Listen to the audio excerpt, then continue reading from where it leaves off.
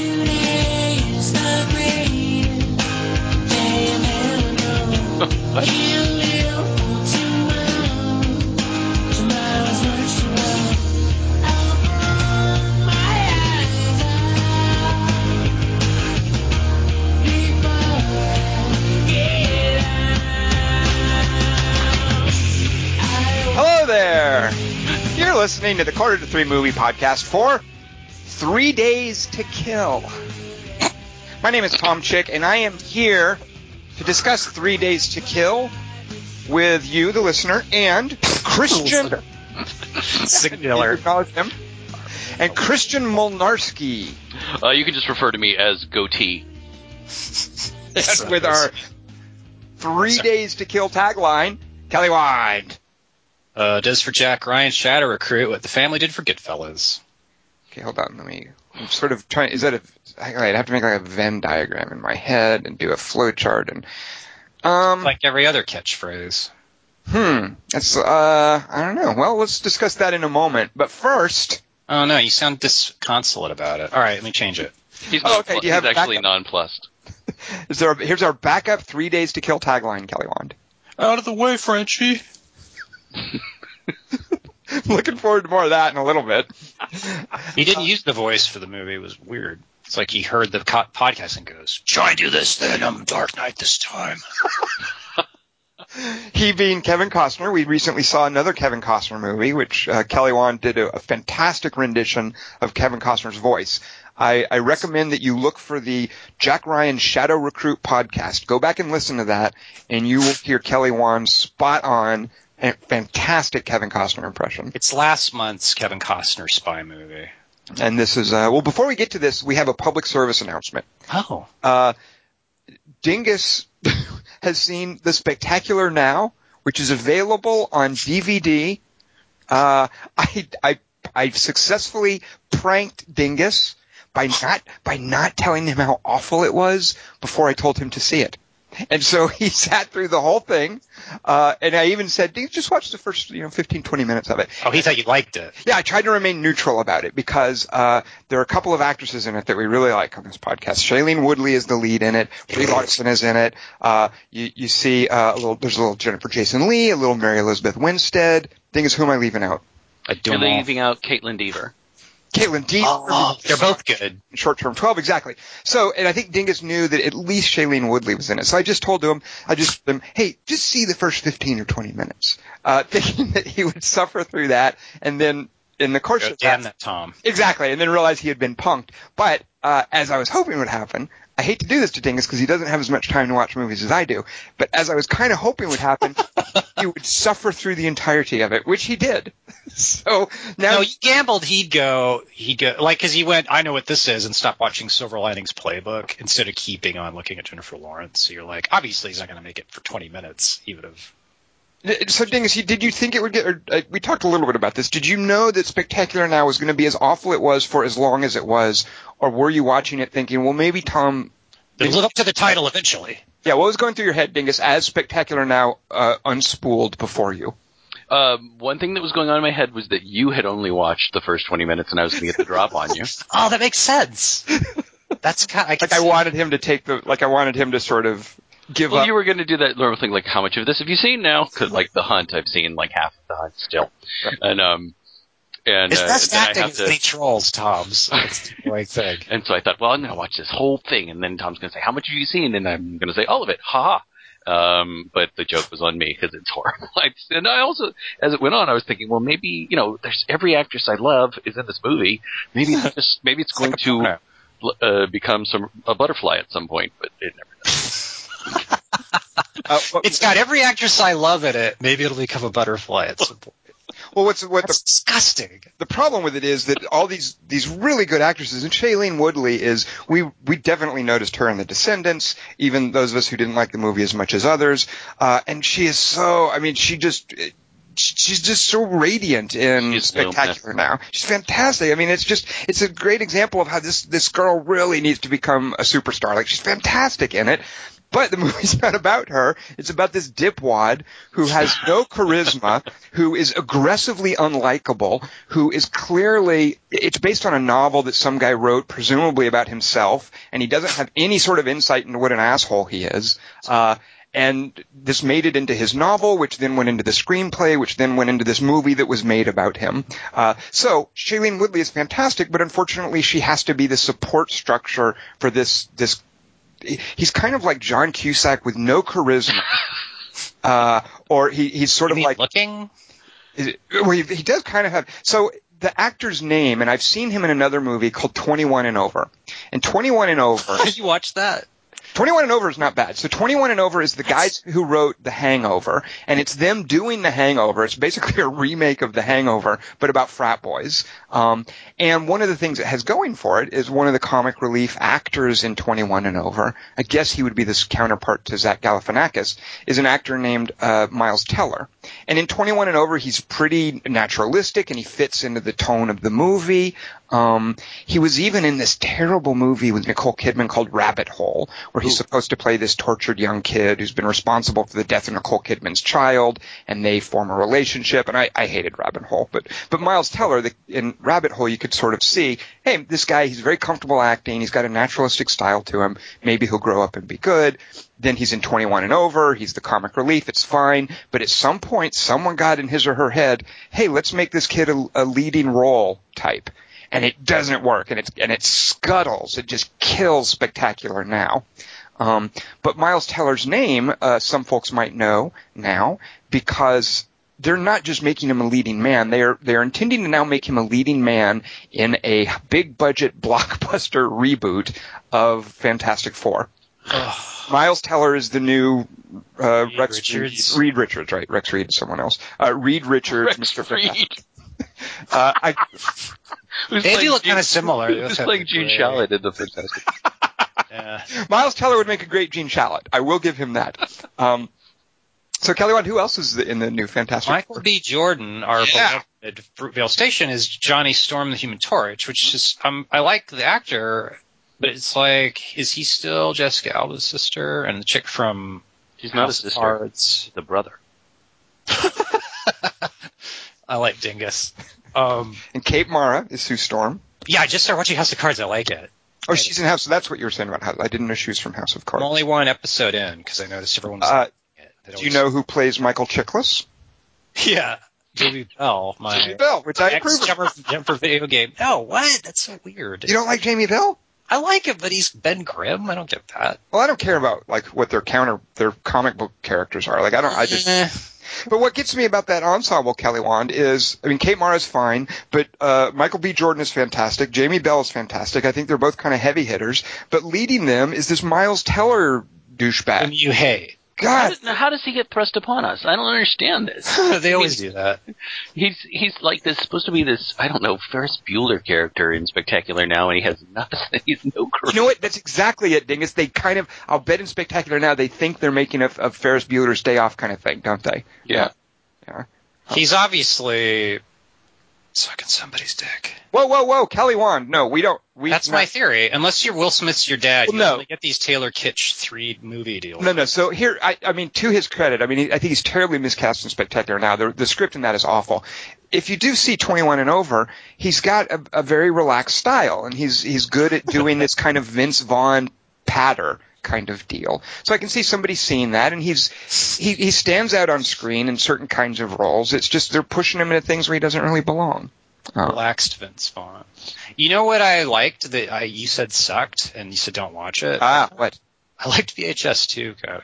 You didn't like that one? You didn't like the aliens? I didn't like, no, I didn't, because so VHS is the found footage horror anthology, some of which is good, some of which is excellent. There's a segment in that called Amateur Night that we all like.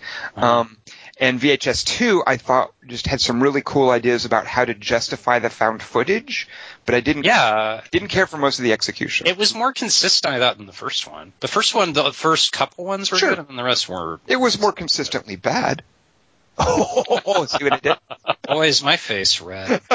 No, I Wait, did like. so, I loved yeah. the. So let me sell this to Dingus. Dingus, what do you think of this idea for a found footage movie? I'm going to sell this to you, Dingus. You're a studio exec. You let me know whether this is going to fly or not. All right, just be careful. My eyes are bleeding. Okay. What?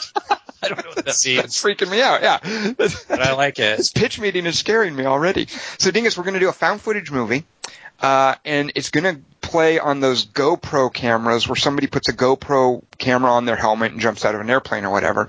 But this is a dude with a GoPro camera on his helmet doing some BMX racing through the woods on his bicycle. But while he's doing this, a zombie apocalypse happens. Mm. And he gets attacked by a zombie and bitten and turned.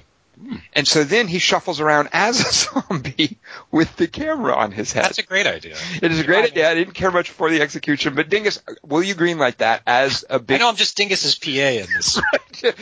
Will you I just poked my head and went, dude. Can the zombies ride bikes? No, I think it loses. They should try though. That would have been funny. Yeah, there's Great. For no reason. Like, because it's like sometimes the zombies are fast and sometimes they're slow. I've noticed like since Slater was like, see, they can be fast. You just make them fast so they can run around and shit. And then Zack Stein went, oh yeah, but it's like, but they don't try to operate cars or They bikes. can't use tools. No, That's but not like, true. The that's the first- next evolution of no, zombies. you guys are both wrong. Wait, what you guys don't know Bub. is that the first zombie actually picked up a rock and tried to smash a window. That first zombie not the same. in that first zombie It's in like Night of the driving the Living Dead- car. No, he Yeah. picks up and he's trying to open a door even. When Barbara gets in the car and locks it, he's pulling at the handle and he's picking up a rock trying to smash the window. The very first zombie in all of history understood doorknobs and tried to use a tool. I think for you, 2001 ended before like it turned into a spaceship, and that's your idea what a tool is. Besides, Yeah, I think he's got a good idea of what a tool is. Leave it to Kelly Wand to steer us to 2001. and So- jokes unknowing. If we can put the zombies on bikes, you got my money. Thanks, boss. I'm gonna go back Xerox these TPS. Yeah, all right, so I'll make some changes to the script, and it'll be a cross between Premium Rush and 8 Days Later, Ah, but found footage. Premium Rush is another good idea that wasn't good. Having having Michael Shannon as the villain. Yeah, I guess it is good. That's Yeah, a good see. point. Disregard what I said. When I saw when I saw what did we see? 3 Days to Kill this week. Wait, did you watch the whole movie like Dingus did, and you wanted to punish Like, it minute for Spectacular Now? minute? No, I definitely watched the whole movie, and I hate it. So Kelly Wand, if this is any Took indication, it out on Dingus. here is something that says all you need to know about Spectacular Now. The lead character's name is Sutter Keeley. That's Sutter Kane was the guy in Mouth of Madness, so obviously that's what the man who wrote the novel that the Shailene Woodley movie is based on is clearly referencing. But the idea is he's so cool and everybody loves him. He's Sutter super Keeley, the Sutter Keeley. That's what bugged me about Californication. Is it seemed like every So what bugged you about Californication? just like everyone think it's like writers always write themselves Oh. as the best writer ever. So Kelly Wand, because this is a movie podcast, for a moment I thought you were talking about California, the one spelled with a K. No, that's a good movie. Right. I've never It's seen. also got Duchovny in it. Yep, Confusing. Duchovny and Duchovny. Right. It should be Californication with a K. Okay. Right. So, yeah. That's a good point. Yeah, I've never seen Californication. I don't watch David Duchovny TV Wait, shows. one last comic book thing. A guy at work was appalled when I went, wait, I thought Captain America was the Winter Soldier because he was in ice. And he was just like, oh, how could you? I have no idea what you're talking about. I found out, so I already wanted to see Captain America, but today I found out something about Captain America that really makes me want to see it. And it might be construed as a spoiler. So Dingus, don't listen when I tell you Okay, la la la la la. that Michelle Yeoh is in Captain America. Oh, I didn't know that. That's good. But see, that's a good spoiler. That's I what know. I'm saying. Not every spoiler is bad. So speaking of spoilers, during the trailers, when I saw 3 Days to Kill, I didn't watch because when a trailer comes up, I will watch the first part of it to see if it's a trailer I want to see or not. If it's a movie I know I want to see, I don't want to see the trailer, so I'll close my eyes and put my fingers in my ears. If it's a movie that, Like a 3-year-old or at an R-rated movie. or an autistic child or something, or just like Right. someone who, I just want to shut it all out and wait. I'm a film critic. Excuse me, audience. La, la, la, la, la, la, la. I'm not calling attention to myself. Leave me alone. Can you kindly keep your baby quiet while I put my fingers in my ears? But then when a trailer comes up for a movie that I know I want to see because I've seen the trailer and I've seen I feel like the trailer for The Other Woman, which is the movie Yeah. with Cameron Diaz and Leslie Mann and Okay, that's- someone who Dingus told me was Kate Upton. I would That's otherwise it. have no idea who that is.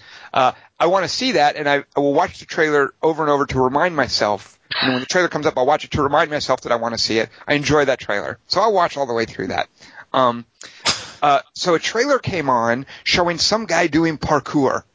And he's just yeah. people up, and he's doing parkour stuff, and he's got his shirt off, and you can see all of his muscles, and it's some great action sequence. Tom's hands are busy, not in This his is a- ears for that. This is a really painful moment for me, actually. But then it cuts to a shot of Paul Walker, and everybody in the audience goes, and it was huge, it was amazing, like the reaction of the audience, like to a person, the audience goes, oh. Like it was like the air was being let out of them, and it wasn't like, oh look, he's cute, or it wasn't like, oh we're sad. It was just like this visceral reaction to see Paul Walker's face on the screen. So I didn't watch the rest of that trailer because whatever that is, I think it's a remake of District 13. Yeah, Whatever that is. it's another Luc Besson, Right. like factory product. But isn't it just a remake of District 13, the parkour movie? I think so, actually. 'Cause I just knew. I think it's called Brick Mansions. Right, Brick Mansions, yeah. And it said something like based on such and such by Luc Besson. Okay. He just looks so young and and oblivious to. I mean, I kind of agree with your audience. I felt the same thing. Well, no, I felt the same thing, and it occurs to me if a Philip Seymour Hoffman trailer were to come up. Same thing. I don't think so, because Philip Seymour Hoffman was he was this kind of tortured genius. You know, you got this sense watching him that there's a performer, a craftsman, or kind of an artist there. But Paul Walker, he was your buddy. Like there's just such a different sensibility about that guy that was behind the kind of people who go to see 3 Days to Kill on a Sunday night, that was behind that kind of reaction. And I don't feel that Philip Seymour Hoffman, I mean, you would certainly feel something and you would have a reaction to seeing him in a trailer, but I don't think there would be that vocal response, that involuntary response. I think, you're right. Because Hoffman had like a darkness in him, and you go, see, you know, it's not a complete surprise, but Paul Walker really was. Paul Walker, luminous. Yeah, and you knew the guy, and you liked him, and you hung out with him for 2 hours when he was in a movie, and that was just such a big part of what was so marketable and appealing about him. So you felt like you knew him, and he's a guy who would, you know, he'd chuck you on the shoulder, and you'd feel awesome about yourself. Right. Well, if a guy like that dies, it means none of us are safe. Right, exactly. So you feel like you're in the Game of Thrones universe. If Paul Walker can die, the universe really is hot. Right. Yes. I met a guy in the neighborhood who went to his memorial service. My kid's really into cars right now, and there's a guy down the street who has this 71 Chevelle. It's a really beautiful car, but he only has it out in front of his house like every now and then. He hides it otherwise. And so he was like wrenching underneath it one day, and we were out walking the dog, and we stopped to talk to him for a while, and he's got a dent in his car, like right near the driver's door.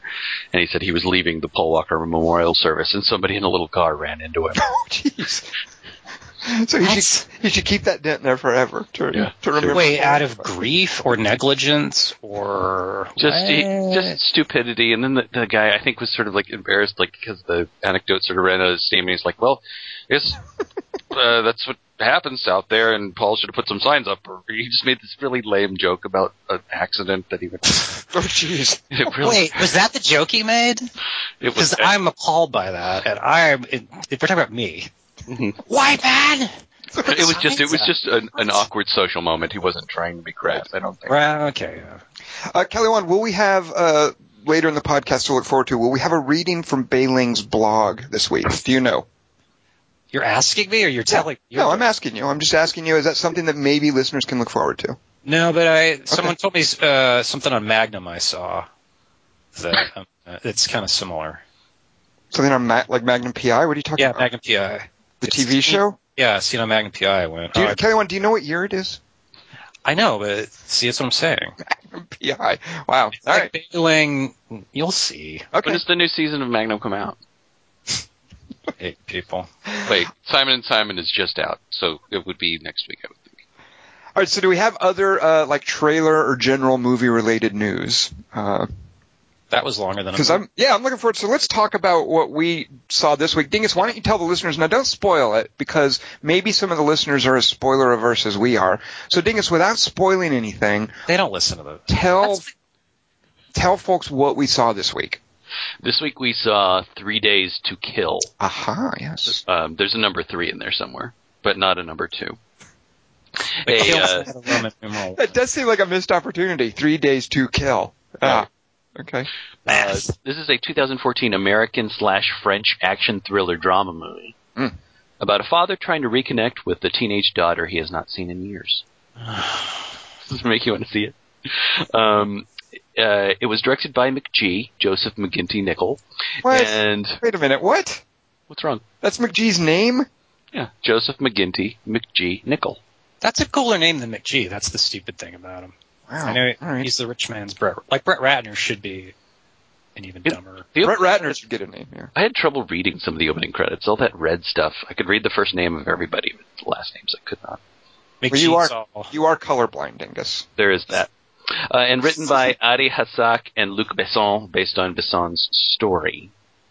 It stars Kevin Costner, Haley Steinfeld, and Thomas Lemarquis. Wait, who was he? He was the Billy Corgan character. He's the I don't know albino. what that means. Oh, Billy Corrigan. Very nice. Oh, now I get the opening song. 3 Days to Kill is rated PG-13 for intense sequences of violence and action, some sensuality, and language. Wait, sensuality. Well, sensuality obscured by fog, by a fog There's machine. fog nudity, foodie. I guess Amber Heard just being in a movie is an automatic PG-13. That's automatic sensuality. Yeah. I'll give you that. Yeah. Yeah, understandable. Who was the one who upstaged Amber Heard in that Nicolas Cage Drive Angry thing? What was that? What's her name from? Julie Mixon. Wait, Yes, Kelly. Katie no, Mixon. Katie Mixon. Katie Mixon. Yes, Katie thank you. Mixon, yeah.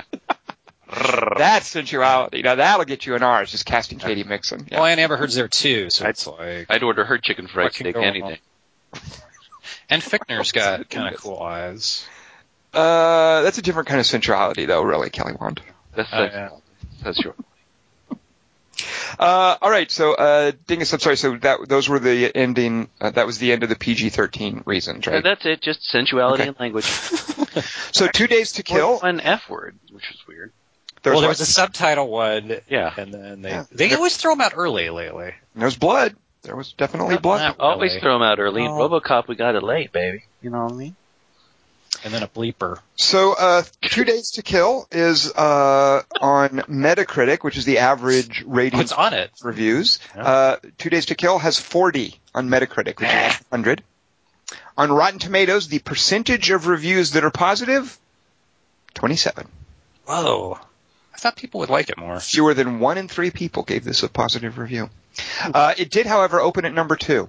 It came in number 2 behind the Lego Movie, which is, I think, number 1 for this. Jesus.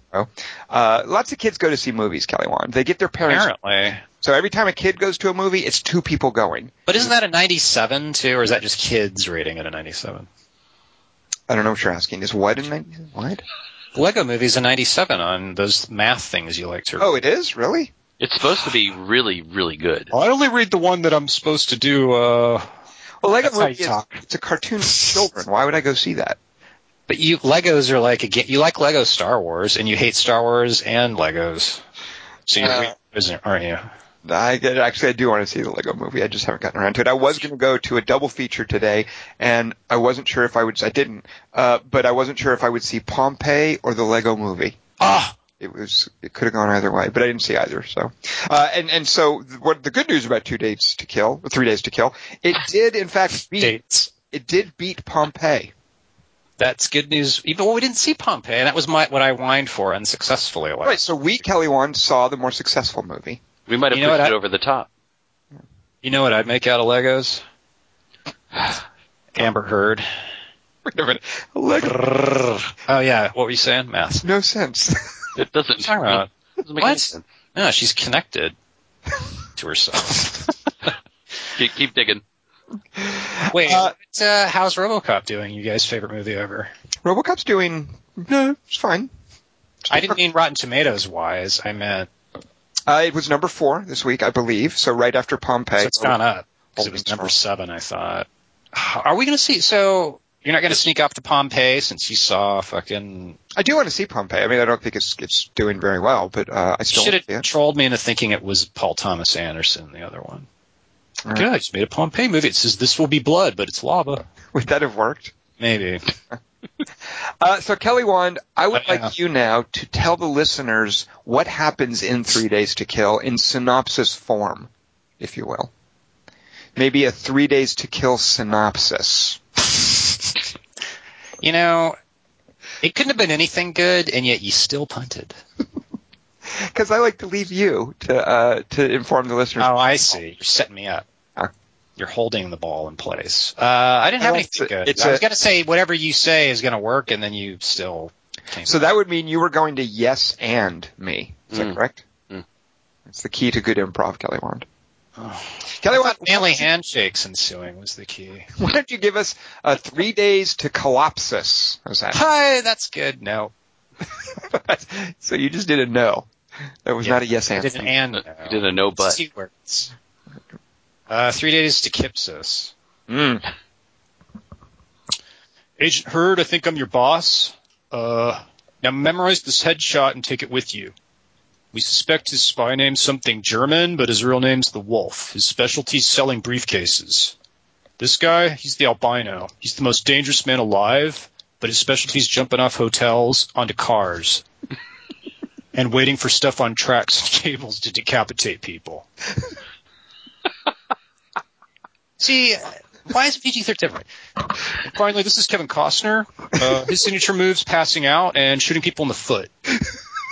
Guess that's 2 words. Here's one more. Good luck. This is different, dude. Wait, can I ask real quick? Yeah. What kind of CIA official gives the briefing in the lobby? Yeah, in front of windows. You can see almost like the janitor in the background pushing a mop or something. I know everybody's about to leave, but wait. Can I just talk to you before you run off to Prague? I like how McGee thinks he really gets how spies' lives are.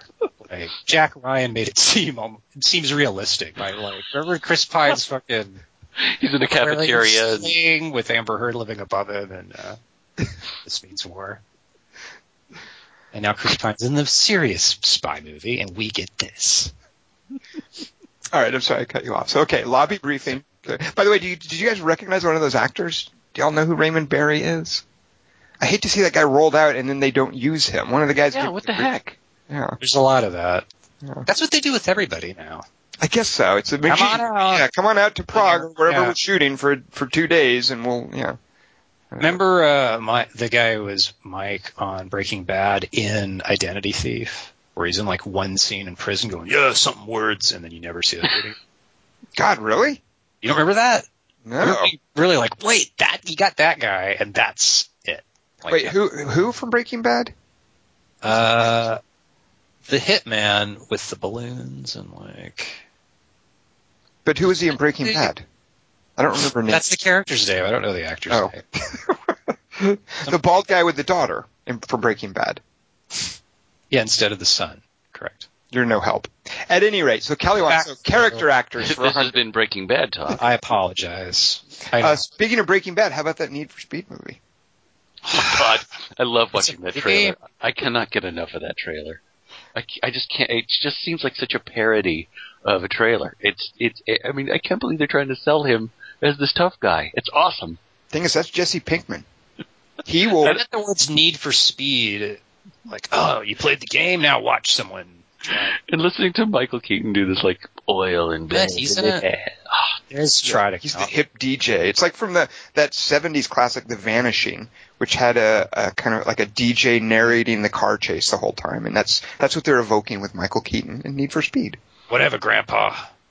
Are you talking to me? You're calling me Grandpa, Kelly Wand. 70s vanishing TV You're show. the first one who started this podcast. You had the earliest 70s film reference on this podcast tonight by bringing up 2001. That's And 68. let's not forget you referenced Magnum PI a minute ago. Yeah. Oh, I can't wait for that. Yeah. What was it like when you watched Magnum PI on TV, Grandpa? Tell me about it.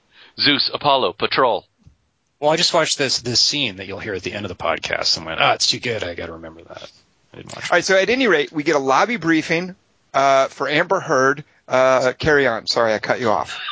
Guys in van to CIA. Yeah, we just let our maid agent walk by bad guys who'd recognize her.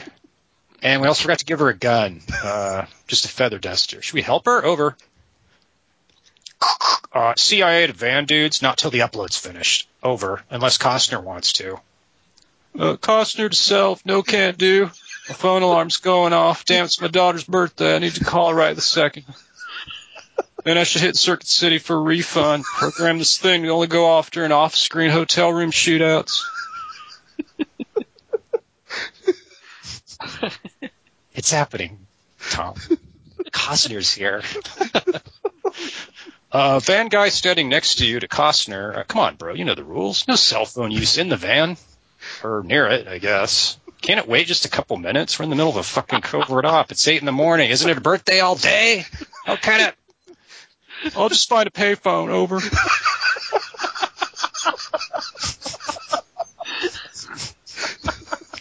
This was all based on a real spy ride-along that G was on, I found out later.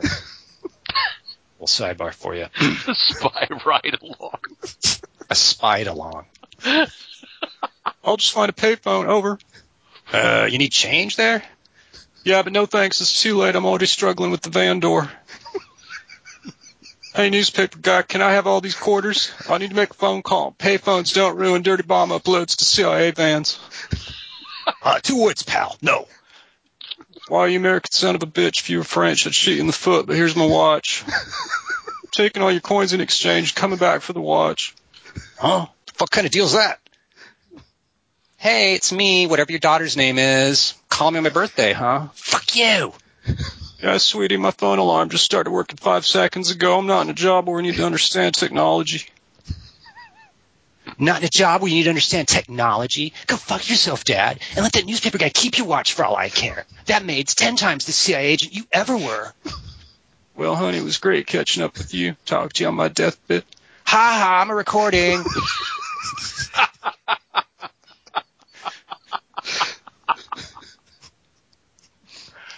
Leave a message singing happy birthday super loud, and I'll erase it without listening. Later, asshole. Ow, meinen lecken Sie. He was going to be the Asian, but I've decided racist accents are okay if they're German. I have enough time to kill you, but sirens scaren Sie meinen. Nice work, Costner. Well, I lost a hotel floor, windows, and a bunch of diplomats' families staying in the rooms. Also, you shot 30 bullets through an awning. 1 guy fell off. Not bad.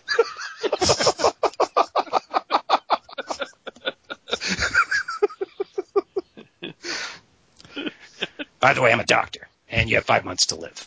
If there are any sudden medical breakthroughs, we'll send Amber Heard to whatever city you're in with the syringe. Good luck. Nice work getting in my car, Costner. Yeah, that's Amber Heard. Let go of that. I see why you're suddenly worth the big bucks. I'm Amber Heard. My undercover identity is a femme fatale who runs over French pedestrians. It's like she's the Asian chick, but white. Guess you could say I drive angrily. Here, I'm also your boss now. We need you to kill this guy. In exchange, I'll stick this needle in your arm. That's okay. I have 2 questions. What if you were my daughter and Haley Steinfeld was you? And... That feels good, but aren't you supposed to be aiming for a vein? Look, the CIA didn't think you were worth the money till after the credits, but now they want to pay you $150K plus whatever's in this needle to shoot a dude in a hotel room. Assassination targets are always in hotel rooms. McGee did a lot of research. Also, it might be 5 guys, not 1, but you're only getting 1 bullet in this snake in a can because we're out of grenades.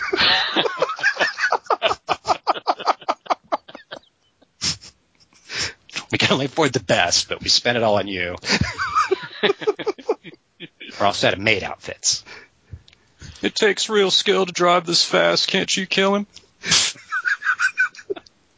Please. The CIA can barely afford my wardrobe. Sorry, but my Dallas Buyers Club dues have lapsed. I don't take drugs from anybody without reading exhaustive test results and don't require vodka. Here, I had these 1,000 pages in my lap all this time. This area bores you. Oh, and buy a suit. Never mind, this mulatto dude who follows me around and is 10 times your size is faster. Enrique? I wanting all my skid marks returned intact, please. Dingus winced at that. Don't worry, Dingus, he's not in the movie. I'm glad you heard that. Ow, my armpit hair! It's a caterpillar from A Bug's Life. I can do anyone. Works. Dad, why are all these people clapping just because I rode a bike a couple feet? And isn't the top of 1,000 steps kind of a dumb place to do this? They're applauding my technique and holding on to it the whole time and shooting them all in the feet. Ah, the man who tortured me and generously allowed me to stay in his car trunk until I gave him domestic advice. Please, stay for dinner. Threatened my family. Never buying baguette. And he said, how does Costner say baguette? Never buying baguette without a flak vest. Pays off as usual. Listen, squatter, your baby was born in my bathtub 3 seconds ago and already has a full head of hair. Stay forever. American landlord spy, thank you for being absent so often. See, he's French and black, so he sounds Arabic. Frack?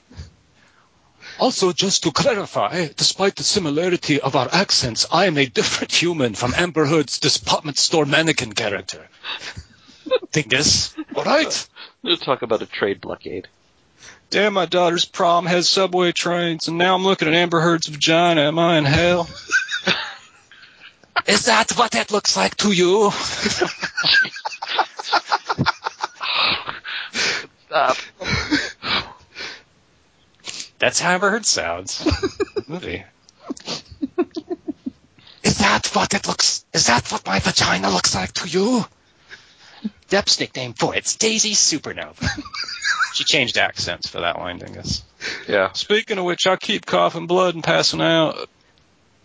Yeah, the side effects of the magic drug may include bloody tuxedos and massively reduced life expectancy. I didn't have enough paper to mention that in the test results. Now fucking shoot this already wounded guy with the gun I just slid you and earn that $1 million injection. Fuck you, I love my wife and daughter too much.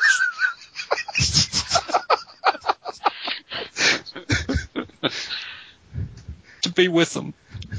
Fine, I'll do it. There. Movie climax concluded. Look, even though you were negged, here's your check and lifetime supply of injections. By the way, audience, I'm a metaphor for drones. It's Christmas, even though my family and I are all still have the same. God damn it. It's Christmas, even though my family and I all have the same haircuts. I guess I'm cured and on a beach now. My phone's ringing. Hello? Yes, it's me, your wife. Every girl's German, Dingus. Except me, white man. Yes, it's me, your wife, Tina or Christina. Are you still dying? Or what? I don't know. Paris was longer than 3 days, too.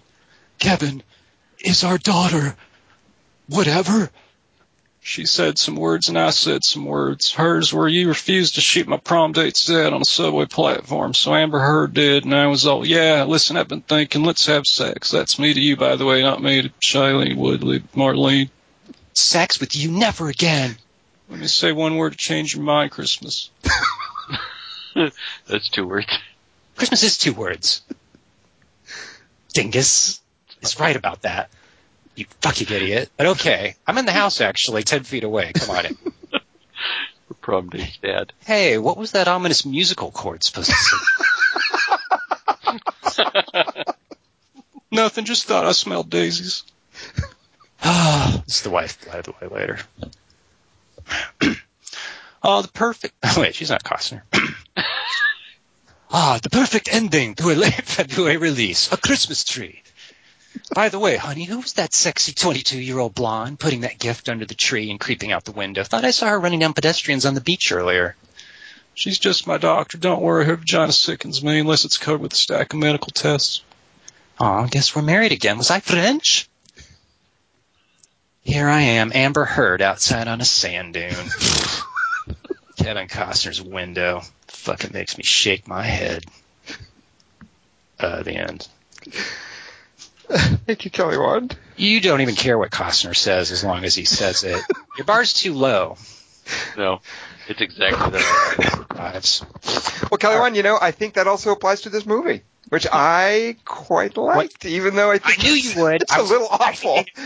It's all over the place. A little awful. Good It Lord. is so weird. There are so many weird What is- things here. What is the tone of this movie? Will I somebody don't tell know. This tone of this movie is McG just screwing around with whatever Luc Besson wrote, and I don't know, but good Lord, I had a great time. me? Let's chop a girl's head off and then have a touching moment. What is going on? Ringtones. Oh, so, You like all McG, though. Your bar's... no, I don't. I mean, I remember this. So my thinking watching this, and you guys can weigh in here in a second, but my thinking watching this was with This Means War, which was fine. There was some cute stuff. It's kind of funny to see Tom Hardy forced into doing a dippy romantic comedy, whatever. But This Means War, there was nothing really that made that memorable or stand out for me. It was competent. I knew it was a comedy. I think this does too, though. I think this movie knows that it's outrageous. But This Means War, a romantic comedy, very formulaic. You can see that it's trying to be a vehicle for these two actors who are kind of up and coming. It folds Reese Witherspoon. A V vehicle? into it. A what? A V vehicle? Because that's Amber Heard's name in the... No, she's not. Very good. V vehicle. Very nice. She's not in This Means War. I'm talking about This Means War with Chris Pine and Tom Hardy. Like, let's get these guys, they're up and coming, let's put them in a romantic comedy. Sort of a vehicle for that. And there's no real opportunity for much playful, well, it's certainly playful, but there's no real opportunity for McG to do anything other than hit the beats on cue. And it worked fine, and I kind of enjoyed This Means War. And then I also think of The Family, which was another recently Luc Besson movie, which I think he's credited with co-writing with someone else. And The Family was just horrible, and there was no, do we remember who directed that, by the way? No, but I liked Pfeiffer in it.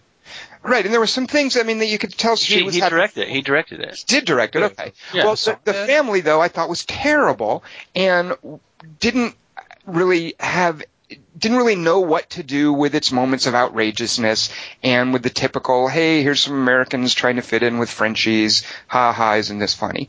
So I kind of see 3 Days to Kill as somewhere in between those two. Yeah. There's this formulaicness to it, but there's also this appreciation of its cliches and its outrageousness. There's weird pacing, and sometimes when a movie doesn't know its tone, I find that jarring. But this thing having weird tones back and forth, the little moments between Haley Steinfeld and Kevin Costner, some of them were really in earnest. The absolute ridiculous stuff with Amber Heard, who at certain times I thought was an imaginary character. I thought she was like a dying vision that he was having. Well, because she's in a suit the first scene, and then for the rest of the movie... Well, her wardrobe. Elizabeth Hurley and Bedazzled, yeah. Yeah, exactly. Well, that's when she's undercover. She's wearing the suit to work in Washington, and then she goes undercover to Paris. And that weird opening scene. Well, there's that weird scene where she's in red. Where she's bathed in red. That's clearly a dream. And that's why I'm thinking, because he's sort of reacting to the medicine. He's calling someplace. He doesn't know what it looks like at the other end. So I'm thinking, this is his vision. She doesn't even exist. And that's not at all part of what the movie's trying to do. It's just a sign of how I think McG just kind of shrugged and decided to make some things outrageous. And I found it immensely entertaining. I prefer this any day of the week over something as kind of rote as Jack Ryan Shadow Recruit, for instance. Because I kept thinking to how bored I was in that movie versus in this movie, just whatever was going to happen around the next corner, I was looking forward to seeing. So I really liked this, even though I'm not claiming it's great. I really did like this. What happened with me was I forgot it was a McG movie, and at the beginning I liked Kevin Costner's work in this movie a lot. I think he's really good in it, and I liked what he was doing. But at the beginning, I thought it was going to be the whole movie was going to be 3 crazy days of him shooting and coughing up blood, because I kind of enjoyed the opening of it, and then I thought it was going to be like Dread, where me and Dingus were like, yeah, it's a siege movie, awesome. Didn't see that coming. Although there is one twist in this I actually thought was kind of cool, but then there's no follow through on it. Like I don't think I was a little unclear what even the impact was towards the end. Okay. That one revelation. But it was mostly 3 hours instead of 3 days of him like just getting henpecked by phone. Instead of shooting people. But McGee's not the worst action director, and this is the first time I've ever thought that. I always thought he was, except for maybe like parts of Full Throttle. Full Throttle's immaculate. How dare you? I think there was a lot of action in This Means War that was pretty throwaway and forgettable, I thought. Yeah, but he doesn't even, it's not like he's trying to sell you it. He's just like, it happens so fast, he's just like, and then this shit happens. It's just, I think he thinks he's better than he is, but at least I think maybe Terminator taught him. Oh, God, you're right. That's McGee, too. Even though he doesn't know how to spell brake, he gets the brake homonyms mixed up. But I think he's trying to be careful here to sort of hide the fact that he's got an older actor who can't fight with younger actors, and he does a great job of shooting around that. Well, Dingus, what's your overall take then? Is this, how did you feel about this? I got an increasingly dreadful feeling that it was a bad movie that I liked a lot. I really liked watching this movie a lot, and I even got swept up in some of the emotion of it. But that's just me. I'm easy to get emotional. I'm not going to accept that. I will not accept that, Dingus, because I do think there are instances of really good actors working with each other. I think Kevin Costner is amazing. I think I love Kevin Costner in this movie, and I'm increasingly loving him as he goes on. So I think you're right about that. I think there's a weird sort of thing that G does with directing actors, where in this movie a lot of them seem like they have English as a second language with some of the line readings. Some of the line readings just freaked me out in this movie, and I didn't understand the tone. It seems like there's this weird absurdity or even a farce nature combined with this weird earnestness, and I kind of like that he's kind of swinging for the fences in a weird way. So I mean I quite enjoyed watching it, but I think there's a lot of it that's really bad. I don't know what to do with this movie other than I enjoyed watching it and got frustrated by some of the terrible writing in some of the scenes. Go ahead. What else did we recently see Haley Steinfeld in, where she was just completely wasted and they didn't do anything with her? Ender's Game. Oh, God, that's right. Good Lord. But see, that's the thing, is watching this, I appreciated. And so, Dingus, when you say, I got caught up in the emotion of it, but that's just me, I think you're kind of shortchanging that Haley Steinfeld is really good working with Kevin Costner. They have a good really connection. They have a fantastic connection that I don't want you to sell short, Dingus, the great work they were doing, because I got caught up in that too, and I can be pretty hard-assed, but I just thought they were both so good with each other. And the way that McGee did that bicycle teaching. The editing of that is amazing. Yeah, because if you were to describe that, he teaches you how to ride a bicycle. I would roll my eyes and think, that can't work. That's stupid. But the way it's edited together and there's some overlapping bits and It felt very improvised. It felt improvised, and McGee knew enough to just let these two actors to sort of preserve some of those moments, even though it did get sort of chopped up, and maybe because it got chopped up, and that scene worked for me. But the cliche of him teaching her to ride a bike and dance, was a little too much for me. Oh, yeah, I forgot about that. Well, the dance thing, it seemed like that just needed to be the moment to bring Connie Nielsen back into the fold. Yeah, exactly. Like, it's all about him sort of returning to his family. And that's kind of also one of the things. This isn't I think a lot of people, I don't know how they're selling this. I meant to watch the trailer. But I think a lot of people might come to this thinking that it's going to be an action movie. And it's really not. It is a movie about Kevin Costner reconnecting with his family, and he just also happens to be a spy. So we're going to throw in some really stupid, convoluted, and at times just completely nonsensical spy stuff. And ultimately, it's mainly about that family connection that he's trying to reestablish. And on that level, I think it's not a horrible movie. I think I like it. Go ahead, Kelly. I was just going to say, I think all that's true. I think I'm personally just a little, like I told you before the press, just kind of burned out on that arc. Like, I think I've seen every dude reconnect with his family for, being away at work. When in real life, it's like, the chicks usually stoked the guy has a job, is putting food on the table. I don't know, why could he? It's fine. Kelly Wand just brought himself around. Yes. But I did think it was going to be like, at the beginning, I go, oh, he's like, it's like John McClane. He's like Die Hard. He doesn't like the city. He's got a cold. It's the shittiest day of his life. Well, you know, it's going to be a great hotel. Kelly Wand, action. there's so many parallels between this and the Die Hard movie, aren't there? But I think that's a classic example of one is just flat out incompetent and the actors don't care and they're not connecting and there's nothing that anybody's interested in putting on film in the Die Hard movie. And here, I just think there's just so much more to it. But you are totally right. They're the same movie. The Die Hard movie, Die Hard 5, what was that one called? Oh, I meant the good Die Hard. Oh, right, but the terrible Die Hard, You don't which mean Live Free or Die Hard? no, but the terrible one set in another country, with John McClane and his son That's reestablishing. the worst movie ever made. But that's the thing is they're very similar, like in terms of what the overall structure is. And Costner and Bruce Willis phoned that piece of shit. Exactly, right. And Costner like elevates this as much as it can be elevated. Let's Bruce talk about- Willis was on his vacation, to be fair. He didn't give a fuck. He was on his vacation both in his career and in that movie. I couldn't even tell. Like, is he supposed to be good in Die Hard 5? Like an awesome cop who can like because he runs over people in the truck. Same thing. It's like he's very good. Luc Besson writes these movies. This and the Family where the Americans go over and just fucking pwn the French. Does he hate his own kind? No, well, I mean, all you have to know about these two is that that's blunt force trauma. He's driving some giant Hummer vehicle over on top of other movies, and Kevin Costner is riding a bike. Oh, that's good. Exactly, Dingus. And that, by the way, is where the movie, so if we remember in Shadow Recruit, Kevin Costner shows up with a dog and it is adorable. But the movie doesn't appreciate that and it forgets about the dog. Yeah. I love that in 3 Days to Kill, McGee did not forget about the purple bike. I kept waiting for them, and maybe he even hit it a little too hard, fair enough, but I would rather have that than just forget about it like that poor dog in Shadow Recruit. And he was even so careful not even to run over it or to blow it up in that little explosion. Right. I love that. There's another moment where some other bike gets just totally smashed during the chase with the Peugeot. Yep. But the purple bike is not run over. It's right there underneath that vehicle, that Land Rover that gets blown up. But just the rear axle gets blown up, so the purple bike is. Right. And he uses it in a weird way, like not like you think he's going to use it as a premium blend. What's that movie called? Premium Rush. I think I've done that before. But he uses it as a Jam the door, stop. right? Yeah, right. it's cool. And that's the thing is, I think the fact that the movie was that conscientious about what any other big mainstream movie would completely forget about, I value that, and that meant a lot to me. Is those little kinds of touches. Yeah.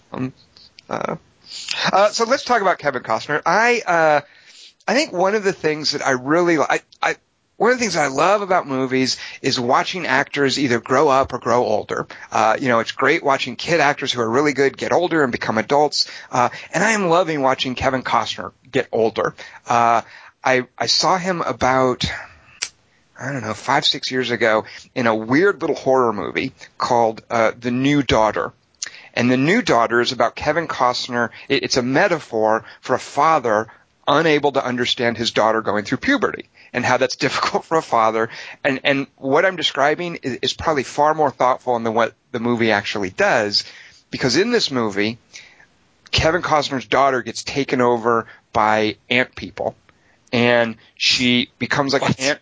Yeah, she becomes like a facet of the hive mind of these mound people, ant creatures. Is it good? Yeah, you're very good at No, that. it is not. But the thing is, watching it, you're like, it could be a metaphor for a father not understanding, what it's like a girl becoming a woman. Like that right there, that's like my kind of intellectual chin strokey interpretation of it. But I remember watching it. It's a terrible movie, and he ends up having to blow up his daughter, whatever.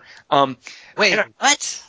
So that she gets taken over by these mound creatures, and she becomes like a bug creature, and he has to go into this little mound thing with a can of gas to blow it up to try to rescue his daughter. And if I recall correctly, he can't. He has to burn her. Like, it has this terrible bleak ending, and then the mound creatures get him. But it's a terrible low-budget horror Thanks, movie. Dick. It's I called. didn't know what. Tell me everything that happens to the last Don't season. do not see the New Jesus. Daughter. Do not see. By the way, he dies in the last scene. Don't see The New Daughter. I'm trying to dissuade you from seeing it. It's terrible. Well, yeah, now you've And my made a point, good case against seeing it now. Thank you. but my point being, at the time, Trailer. my point being, at the time, I remember watching this and thinking, I guess this is what's become of Kevin Costner. Is he's only going to do stuff like this? He's going to be one of these guys who's just doing crappy B horror movies. Like he's another Edward Furlong or something. Like, we've lost him. But I'm just so elated to see him doing stuff like this, like his little role in Shadow Recruit. Upside of Anger was about that time, but it was a little tiny part. And I really liked him in this. I have a theory that actors do their best work after they make their biggest piece of shit. Like whatever McConaughey made before, like his Mud, Dallas Buyers Club. Of course, Magic Mike's, you like that. But like, it's like after making enough rom-coms in a row, he's like, look, I can do this. I can do True Detective. So when will we see a great Sam Worthington performance, Kelly Wand? Well, he sucks no matter what continent he's on. What were you going to say? I cut you off to talk about nothing. No, I just really like what I really like seeing Kevin Costner do this, and I kind of felt like I thought we'd lost him. And and he felt very specific, like he made a character out of nothing almost. It really was like, The way he moved and stuff, and just didn't. Well, and you made fun of his voice Jaded. earlier, but even, Just to make you laugh. I think he's, But wait, he has the cold at the beginning of the movie, and that's set up, and then later, it's months later. That's no cold, Kelly Wand. No cold. Yeah. Oh, yeah, I forgot about that. Well, it's no fatal disease either. Or does it give him a throat issue? One of the things I really loved is that as we started the movie, I'm like, are we going to have this cough for the whole movie? And then Haley Steinfeld goes, you should take something for that. It's really annoying. But it just looks so weathered, too. I love that about him. I love the lines in his face, and I love how his head is shaped kind of funny, and his hair does weird things. And and still, he cleans up nice. Like He's a sexy dude. I mean, what are you going to do? Whoa, Dingus, Really? easy. I wasn't going to go that far. Yeah, I'm happy to go that far. I think he's really cool, and he's like this. Yeah, I'm with Dingus. sexy- I'd hit him. This sexy. Okay, we're not ready for Brittany yet. I really, really liked him in this. He's one of those dudes who looks the same even when he's old. Does he, though? Because I don't know. Like, if you actually, go back and watch it. His face is the same shape. Kelly doesn't make a bad point, because if you think about what he looked like in Dances with Wolves, he had to look a little weathered in that. I mean, not the way he looks like here. I mean, I do like this trend of actors. Like we said this when we watched Night and Day, how Tom Cruise and Cameron Diaz allowed themselves to look their age, basically. Mm-hmm. And I really, really like that, but maybe it's just because I'm, a guy in his middle ages or whatever. But I really like the way Kevin Costner looks in this, and I think he's been undervalued as an actor. I mean, there are things I really, really like about him, and I'm a big fan of Dances with Wolves. What am I going to tell you? But when he showed up in Upside of Anger, which I don't think is that small a role, I think he does that was one of my favorite performances. That was my favorite supporting performance of 2005, I think. That's 2005? That's 10 years ago. Yeah. Wow. Wait, what was? It's called Upside of Anger, and it was just, where have you been? He crops up and he does this great job. I think I don't know, maybe a retired baseball player who works at a radio station. I don't really remember the specifics of it, but I remember just being blown away by how relaxed and confident, and yet he's playing a sort of an incompetent loser character. I mean, he does such a wonderful job. This really was one of my favorite performances. In Bull Durham, there's an amazing schlubby charm to him in Upside of Anger. Yeah. In Bull Durham, he was the old dude too. And that was 30 years ago. Very good. Yeah, good. He's good at that. Yeah. Sorry, Tom, what were you going to say? Well, this almost... Should I see that Postman movie? Because isn't he... There's a post-apocalypse movie, not Waterworld. I'm a Postman apologist. I actually I liked that movie. Who is that? Is that Kevin Reynolds? Did he direct that? No, he did. Costner did. Costner did. Costner directed? He broke up with Kevin Reynolds twice over Robin Hood and over Waterworld. And Waterworld's got a really good opening, too. He's good for 10 minutes. Yeah. What did you say, Tom? I liked Postman more than I was expecting it to be horrible, and I liked it more. I never saw Open Range, and I always wanted to. What the heck is that? That's a cartoon. Oh, it's Western, bro. No, that's a cartoon about chickens. Dingus, Silverado, right? Silverado, Kevin Costner is not in. Oh, my God. You're thinking of Kevin Kline. Kevin Kline. I do like Kevin Costner, though, in A Fish Called Wanda. I do think he's really funny in that movie, with his stutter and everything. You're only trolling yourself. He's better in Soap Dish, but I do like him in... I like when he directed Robin Hood. That's I right, have a Kelly Wand. brother. I have a brother. I have a brother. Oh, that's right. Christian Slater's his brother. Spoiler. Yeah. Right. Yeah. What? Isn't that the reveal in Robin Hood that Christian Slater is his brother? Yeah, and that's his line. I have a brother. Right. I have a brother, and that's how he says it. Right. And that's the movie where Alan Rickman promises to do things with dinner utensils. I believe. That's great Why a Alan Rickman. spoon, cousin? Right. It's got comical rape in it too. Comical rape, which, by the way, that is something I was not crazy about in this. Yeah, I have a theory about that. Explain what you're uncomfortable with, Dingus. I don't like the male power fantasy element of she goes to a club and what we have to go to is date rape, and we're just going to mess around with rape for a few minutes, and then he's going to save her from her little rape. Oh, yeah. That felt like a story note. So I think it's actually, I think it's a Luc Besson thing, and here's why. Yeah, you're right about that guy. Yeah. Has either of you seen Taken? You guys have both seen Taken, right? Of course. So the point of Taken is ostensibly Liam Neeson is a badass guy rescuing his daughter.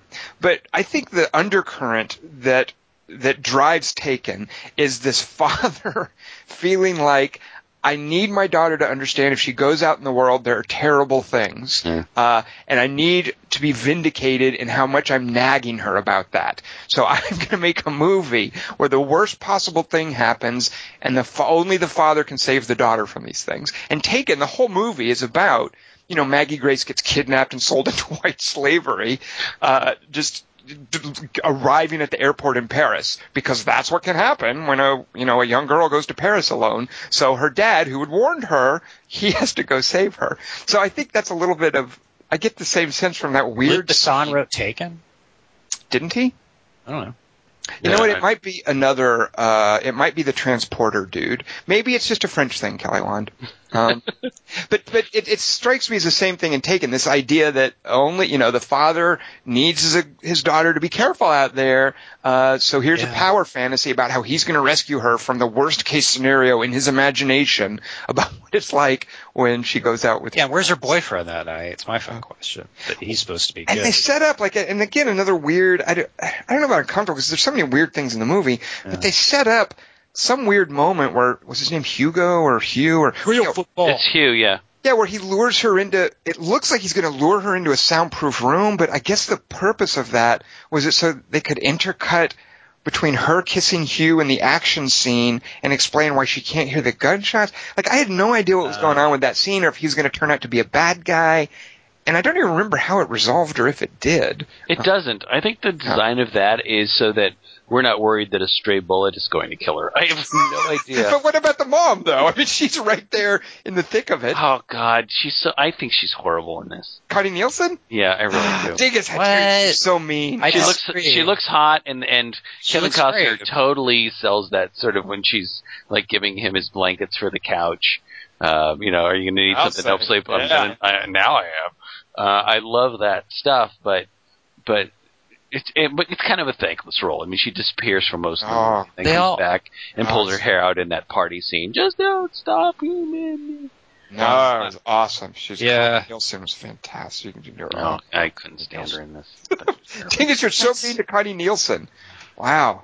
When Dingus hates on an actor, he really fucking hates on him. I know. To talk He's about like hate, Amber Heard's vagina. I am like Amber Heard's vagina in that I hate her. I think What? I love her In normally. general? I think she is the worst in this. No, she's hilarious. She's like She's doing what hilarious. she's supposed to. Yeah. She's hilarious, but she's She gets the terrible in the movie. Yeah. She's No, terrible in this. No, movie. she's What are you terribly talking about? hilarious. That's terrible. She's everything she's called on to do. Yeah, exactly. To wear She's those outfits really- and to deliver outrageous dialogue. To make you uncertain if she's real. or Exactly. All right. Dingus, Then not any actor can do Then that. That's how then I Johnny Depp accept that probably feels. I didn't understand the interpretation, because if she's supposed to be like some sort of thing in his mind, great. But otherwise, she's just That's on the- crazy. See, Dingus, any actor can show up and make you think he's actually a part of the movie. It really takes skill to show up and make you wonder if you're seeing a dream sequence or a hallucination. That's a good And point. that's what Amber Heard brings to this project, Dingus. Well, then I think you should get like Samuel Jackson to play this part, and he should believe it's Amber Heard. I don't know what Dingus is referencing, Kelly Wand. RoboCop. Oh. I forgot Samuel Jackson was in that. Some things that I did think were terrible. Forgot. So there were times in this movie that I thought that, and Dingus, you mentioned something about the dialogue. I think there's a problem with the ADR in this. Like the way some of the scenes are dubbed is terrible. Some of the makeup is horrible. There are a few scenes where Amber Heard looks like she's wearing pancake makeup. Some of the lighting, and I normally don't care about this enough to notice it, but some of the lighting is horrible in that it looks like actors are in different scenes. Like it'll switch back and forth between two actors, and it looks like they're standing in completely different scenes because the lighting is inconsistent. So there was a lot on this movie that just seemed really low budget and cheap and amateurish that drove me crazy. Did either of you notice stuff like that?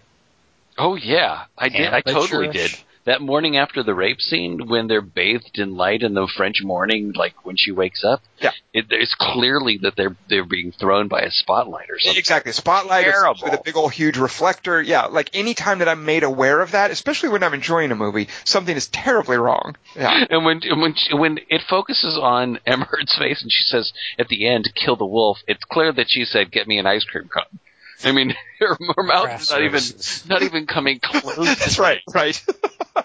Yeah. There were a few times where I thought it looked great. There's $1 million shot in this movie, and I don't know. I don't know how it's Costner was. Sorry. I don't know how it's the same people that did the mismatched lighting, but there's one shot where he's out at night eating the sushi that he brought to the Malinese family. And there's a shot of the metro behind him. Takeout. It's not sushi. How dare you? It was sushi. You could see him eating the rice balls with the fish in it. It was totally sushi. Chinese takeout.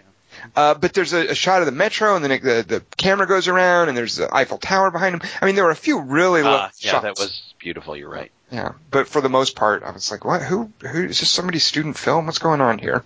It is. Also, the music. Did the music remind you of anything at any point? The score music? Dark Knight? No, for me. It's never talking to me. For me, there was this weird, in a couple of moments, in a couple of very specific moments, I can't tell you what the moments were, but I remember the actual moment. I remember sitting there and thinking that there was this very much Vangelis vibe to the music. It was very weird. Yeah, okay. I do remember a few times thinking, what? Is that what they're going to play? Oh, okay, whatever. Go with it. Yeah.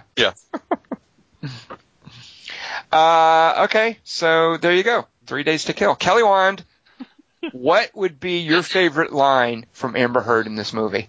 Costner was awesome as Kaiser Soze. 1, 2, 3, not only you and me, got 180 degrees when I'm caught in between, counting 1, 2, 3, feet apart. Actually, I'm quite fond of him doing the voice work for Gertie in Moon. That would have to be one of my favorite Costner bits. Yeah, he does a great job. Yeah. He was really great when he directed Clerks. Right. I just got that one. That one took me a moment, Kelly Wand. Tick tock, tick tock. Kelly Wand said something. Tick tock. Also, La, la. Does anybody believe that Haley Steinfeld's character knows what a chia pet is? Well, maybe they're making a comeback in France. Oh, that's right. Everything's a little slower over there. Yeah. That's why I came back to Paris. Let's do a 3x3. Let's do it. Yeah, what do you guys think of this one? I don't like this one anymore. I'd like to change it.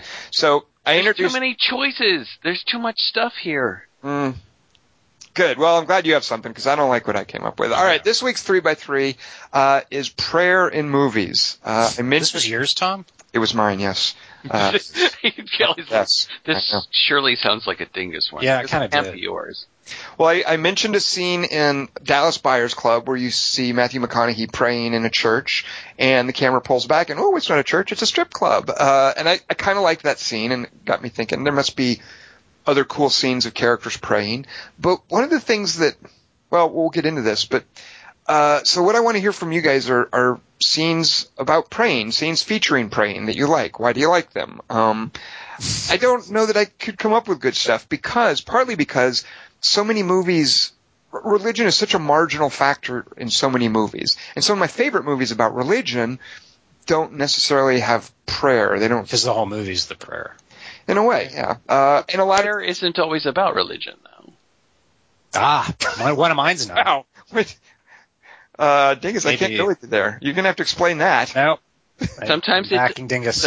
Sometimes it's a call. It's just a call of your soul out. It's not really necessarily about religion. I mean, those are two different things. I think there's a difference between prayer and a monologue. Isn't it just begging? So to let me cross Hamlet off. the universe. Well, there is a Begging prayer scene in fate. Hamlet, but it's not the monologue. I mean, there are also monologues in Hamlet. Wait, there are? is it- No, come on. A prayer is necessarily a monologue, isn't it? No, because I don't think, well, this can be something that we talk about, but I think of a prayer, and this is part of what I was looking for when I was looking for as somebody addressing something higher than his or herself. Like prayer, and that's a question. See, Prayer is a you- religious act. You know, I always really I like that. I actually like what you just said.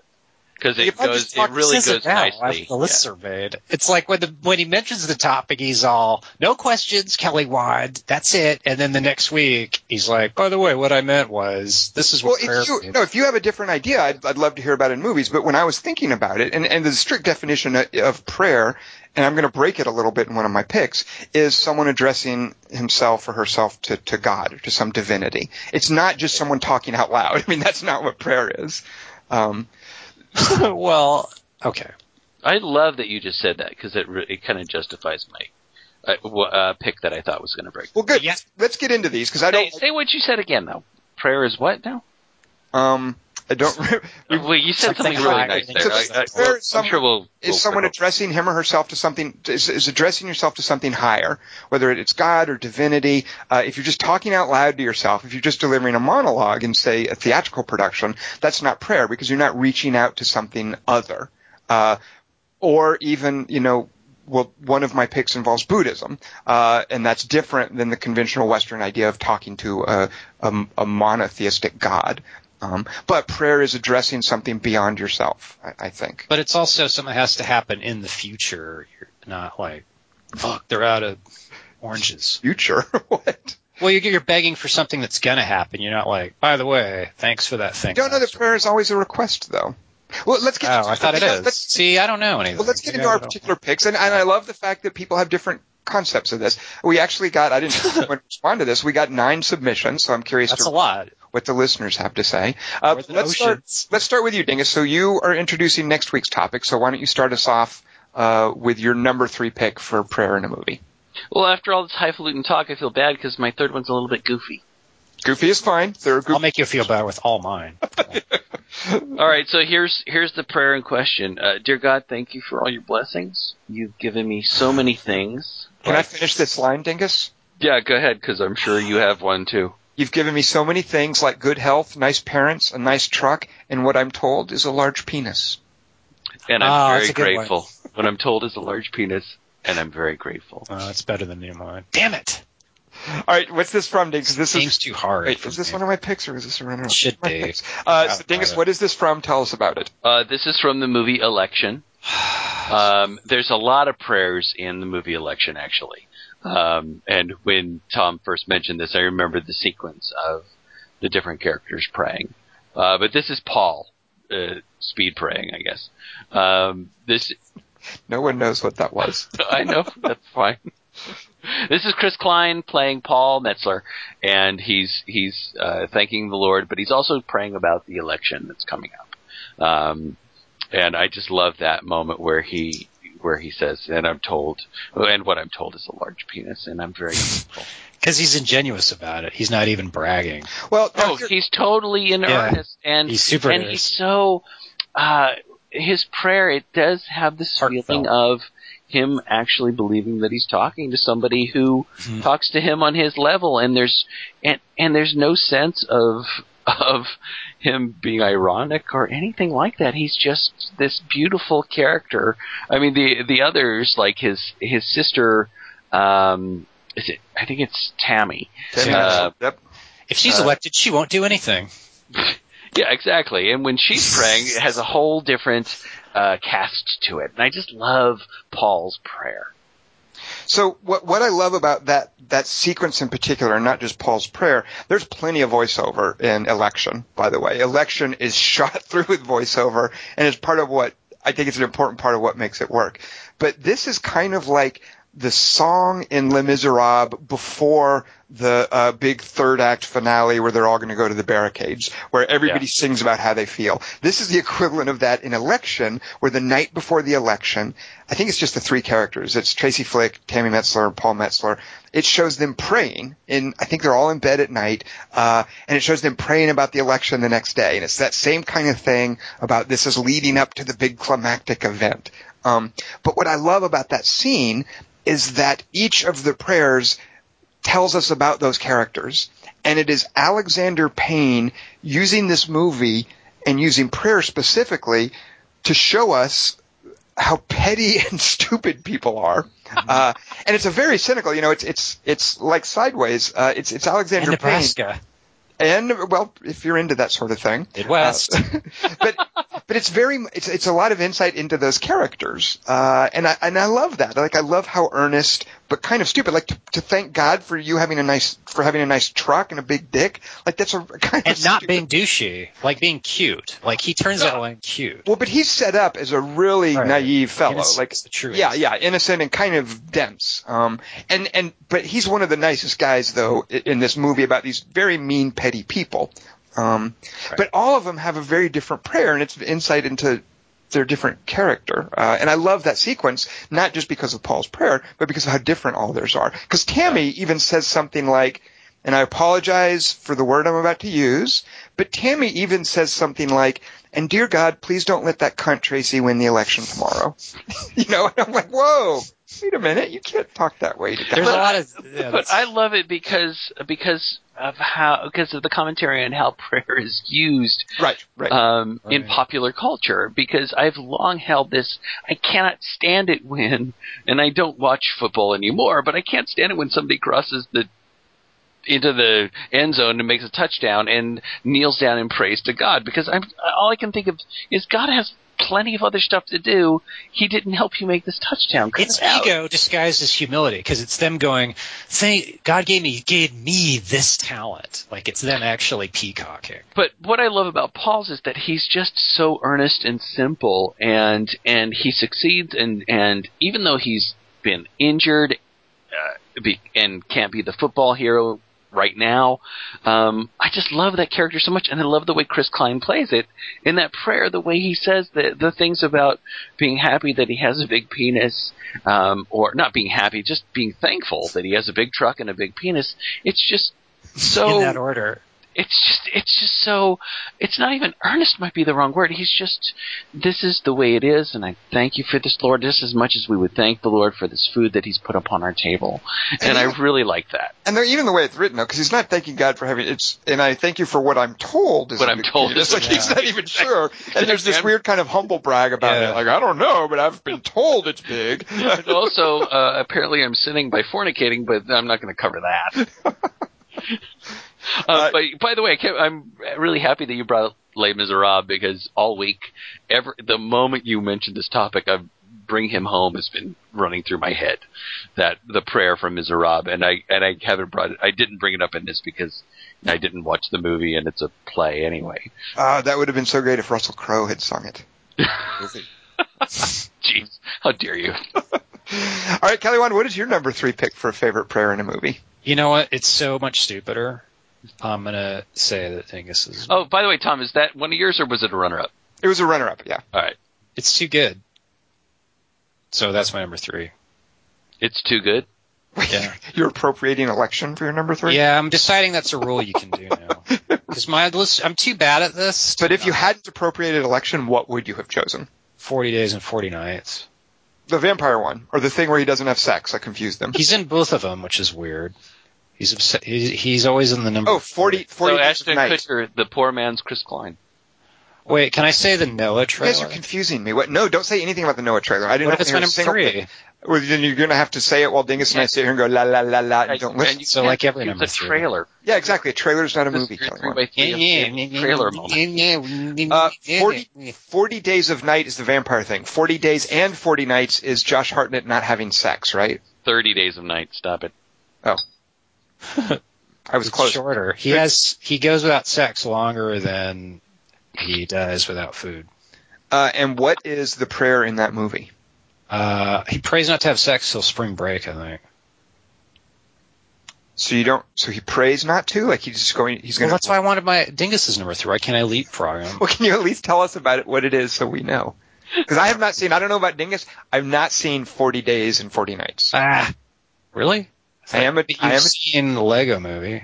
I've not seen the Lego Movie. Oh, that's what I meant. I have not seen Josh Hartnett's fine work with Harrison Ford in Hollywood Homicide. Hollywood I haven't seen that either. Let's watch that, listeners. You know what, though, I got to say, like as a kid, I didn't get the concept of prayer because it's kind of like crossword puzzles where it was like I was never sure that I was doing it right. I remember once at a church camp I used to go to, someone telling us that when you're praying and like you have an itch on your nose or something, that's the devil trying to distract you. What? That's a really freaky thing to tell a kid, isn't it? In preschool, we were digging in the sand one time, and a kid raised some red clay up from under, like he dug 2 feet under the sand. He's all, "This is the devil's butthole." Wow. I was like, "Damn, that's really shallow for that." Like, all right, so pop quiz. Yes. What director will direct The Devil's Butthole? Go. Rob Zombie. No, absolutely not. I would have to say, who's the Pacific Rim guy? Rim, really? No, that's not where I was going. Because Devil's Jackson. Guillermo del Toro? Del Toro, yeah, that does sound like, because it's the sort of thing. It's the sequel to Backbone. Well, no, it's the sort of thing that sounds like it would sound cool in Spanish, like La Diablo de Orificio. Why you got to say it racist? You racist. Thank you. In Spanish, that would be a really cool. Still listens to the podcast. Oh, sorry to Kelly's sister. So 5s. Okay, my number 3 pick, and I don't know how I feel about this. Still fine. I watched the scene again, and I get so in United 93 opens, and one of the things I tried to do with this. Oh, this is good. I couldn't go with this. I wanted to do prayers that weren't Christian prayers. Like I want to do prayers from other religions. So one of the things that really sticks with me about the opening of United 93, which is Paul Greengrass's movie about United 93 being hijacked on 9/11 and the passengers storming the cockpit and crashing the plane. It opens with the hijackers in their hotel rooms getting ready in the morning, and because they're Muslims, it shows them praying. You know, it shows them praying. It also shows them shaving themselves where they can tape like the box cutters and the fake bomb and stuff to their body. But in the course of getting ready, it's very clear about them being Muslims. It shows them praying. It shows the lead hijacker reading the Quran. And I kind of think, like, why did he do that? And there's so much about United 93 that is strictly observational, that is just portraying events. You know, Paul Greengrass doesn't come at it with much opinion or even judgment. I mean, it's a horrible thing that happened, of course. But the fact that he opens by showing us that these are devout Muslims doing this. And I feel strongly that 9/11, of course, was not a religious act. It was an act of terror. It was more a political act that happened to be committed by Muslims. There's nothing inherent in Islam that makes them terrorists or do terrible things. So I'm very conflicted about United 93 opening with these men in a hotel room going through their morning prayer. And I kind of appreciate it. I mean, it's how dispassionate the movie is about showing what happened. But I'm also kind of torn, like with their being Muslims being such a prominent part and the opening fact about them in the movie. Dude, it's totally relevant. I mean, it is a religious act because they thought they were going to have like all the virgins or whatever. I say it's a religious act in the same sense that the people who committed the Holocaust were Christians, but no one calls it a Christian act. Nazi Germany was very much based. No?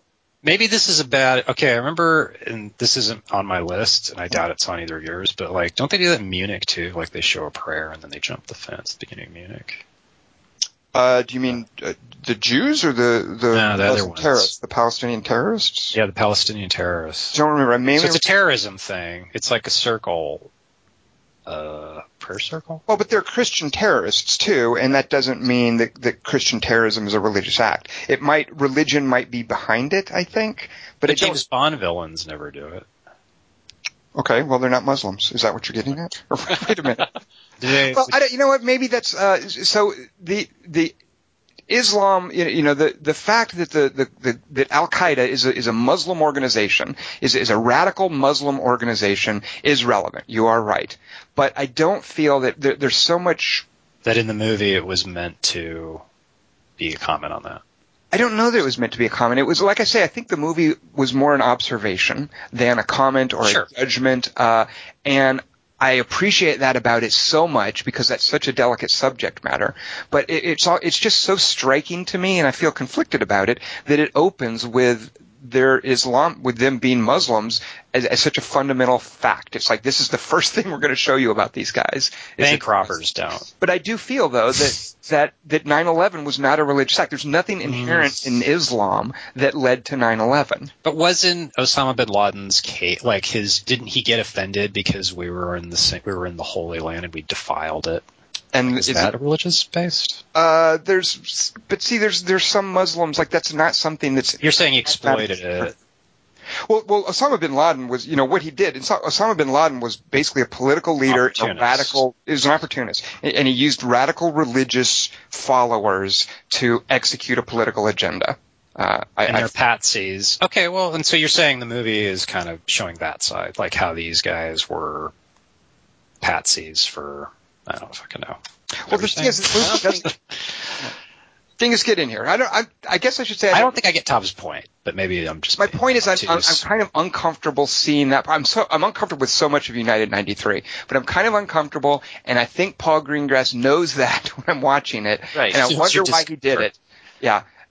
And that just is so striking to me that United 93 opens with that prayer, and that I am watching that uncomfortable, thinking that there are so many Muslims who do that. There are millions upon millions of Muslims who do that every morning, who wouldn't dream of murdering bystanders, innocent bystanders, for a political agenda. Well, is it any different than saying grace? I mean, is it any different than a family that sits down and ritually says grace 3 times a day? Oh, yes, exactly. I see what you're saying, Dingus. Not at all. It's not. And different. So if somebody says grace and then goes out and murders somebody, those things aren't necessarily connected. Correct. But it does put us in mind of, I don't say grace before I eat, but I have family that's I can't sit down to a meal with them and they don't. That informs who they are as characters, but it doesn't mean that their religion is part of their behavior in every aspect. But it does give context to their character. I mean, I understand what you're talking about with being uncomfortable with that, and I love the pick because I didn't think about it. And the scene is the way the scene is shot too. It's almost like you're peeking through the cracks of open doors at them. Right. Like, it's very much a facet of how Paul Greengrass uses a handheld camera. But there's clearly the sense that you're spying on these guys during a very personal moment. It also makes me curious. And is there prayer are there any prayers used in Four Lions? It's a good question. I don't think, because they certainly go to, I think the idea is that they're at a Taliban training camp at some point, but I don't remember that Four Lions played much with the angle of Islam. I mean, definitely one of them, they were all Muslims, but I don't remember. Yeah, like, it was clear they were all Muslims in Four Lions. Yeah, well, I mean, they're kind of, and so we're sort of like blending the ideas of religion and ethnicity and race and wondering. Yeah. Where do those things cross over? And I'm wondering if there's a moment. I don't remember Four Lions well enough, but when you talk about this moment, and I can as soon as you said it, I can sort of hear the music playing in my head in United 93, and I think it's a great pick, and I really like the way you're couching it, actually.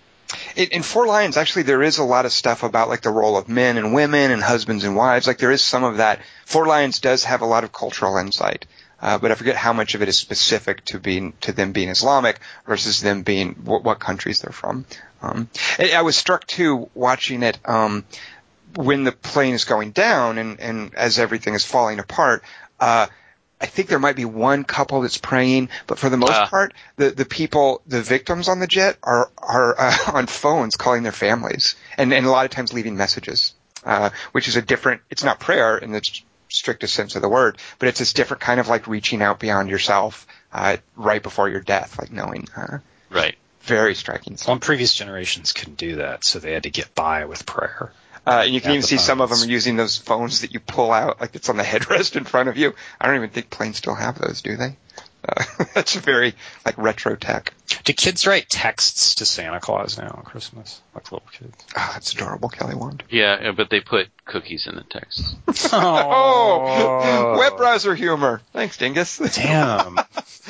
Dingus, what is your number 2 favorite instance of prayer in a movie? All right, here's a quote from it. It's not from the prayer, but it's about the prayer. I lost my gun today. Oh, very nice, because I was wondering, well, Men in Black? Kelly Wand, do you really not know this one? I'll There's feel a down. lot of prayer in this movie. This is from the movie Magnolia. Oh, yeah. There's a lot of it, but my favorite are 2 prayers of Officer Jim Curring. One is Can I do a line from one of his prayers real quick, Dingus? Yes, please do. Here we go. Did you hear that? Doesn't he, like, clap, like, after a prayer? Yes. He's, like, kneeling and he prays, and then he claps to get up, like, let's go. Okay, now, almost like a football thing or something. But my 2 favorite ones are right after he's asked her out. He's asked Claudia out, and he's in the car, and he's just having a monologue with himself, basically, and the monologue moves into a prayer. It's basically like, you've brought this girl into my life, and I'm not going to mess this up, God. I mean, it's this declaration to some other power that I, this is the kind of day I live for. That this is these are the kind of calls I look forward to, and now that you've brought this to me, Lord, I'm not going to mess this up. Thank you. But my absolute favorite is when he is just stumbling out there in the rain with his flashlight. He's lost his gun and he can't find it, and he's basically just saying, Lord, what did I do wrong? What have I done wrong in my life? I mean, I could quote the prayer, but it's better just to look at the scene where he's just saying, what have I done wrong? Whatever I've done wrong, I'll fix it. Help me find my gun. It's that moment of where you're begging this higher power. I'm in such exigency, or whatever word you want to use. I will do anything. I'll promise anything. I will change anything. Whatever I did, I will change it. Help me find my gun. And I love the way John C. Reilly plays that. Yeah, remember when John C. Reilly was doing stuff other than just being a clown? Yes, I do. What did I just see him in a trailer for? Probably something with Will Ferrell. Expendables or something? No, it's something weird. It was I would love to see him in Expendables. He's in Noah or Expendables. Stop it with Noah talk. Comic Expendables. John C. Reilly plays. Never mind. He plays Ham. Yeah. He's embarrassed. Remember when Melora Walters just had one line in Short Term 12? So sad.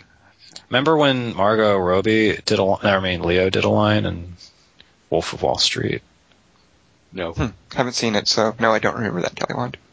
Kelly Wand, what is your number 2 favorite use of prayer in a movie? My number 2 favorite is in Superman 2, when the president prayed to Superman to come kill General Zod. That qualifies. Superman is definitely a power higher than yourself. Yeah, see? Fair enough. But I always thought that was a huge puss move for Prez. And it also made me wonder why Superman wasn't president. To appeal to a superhero? I think our president should do that. If we know they're superheroes, we should definitely appeal to them. No, but not on TV, in the White House. How else are you going to reach Superman? What do you know? What's Superman's phone number, Kelly Wand? It's got a hashtag in it. 1-800-Kryptonite.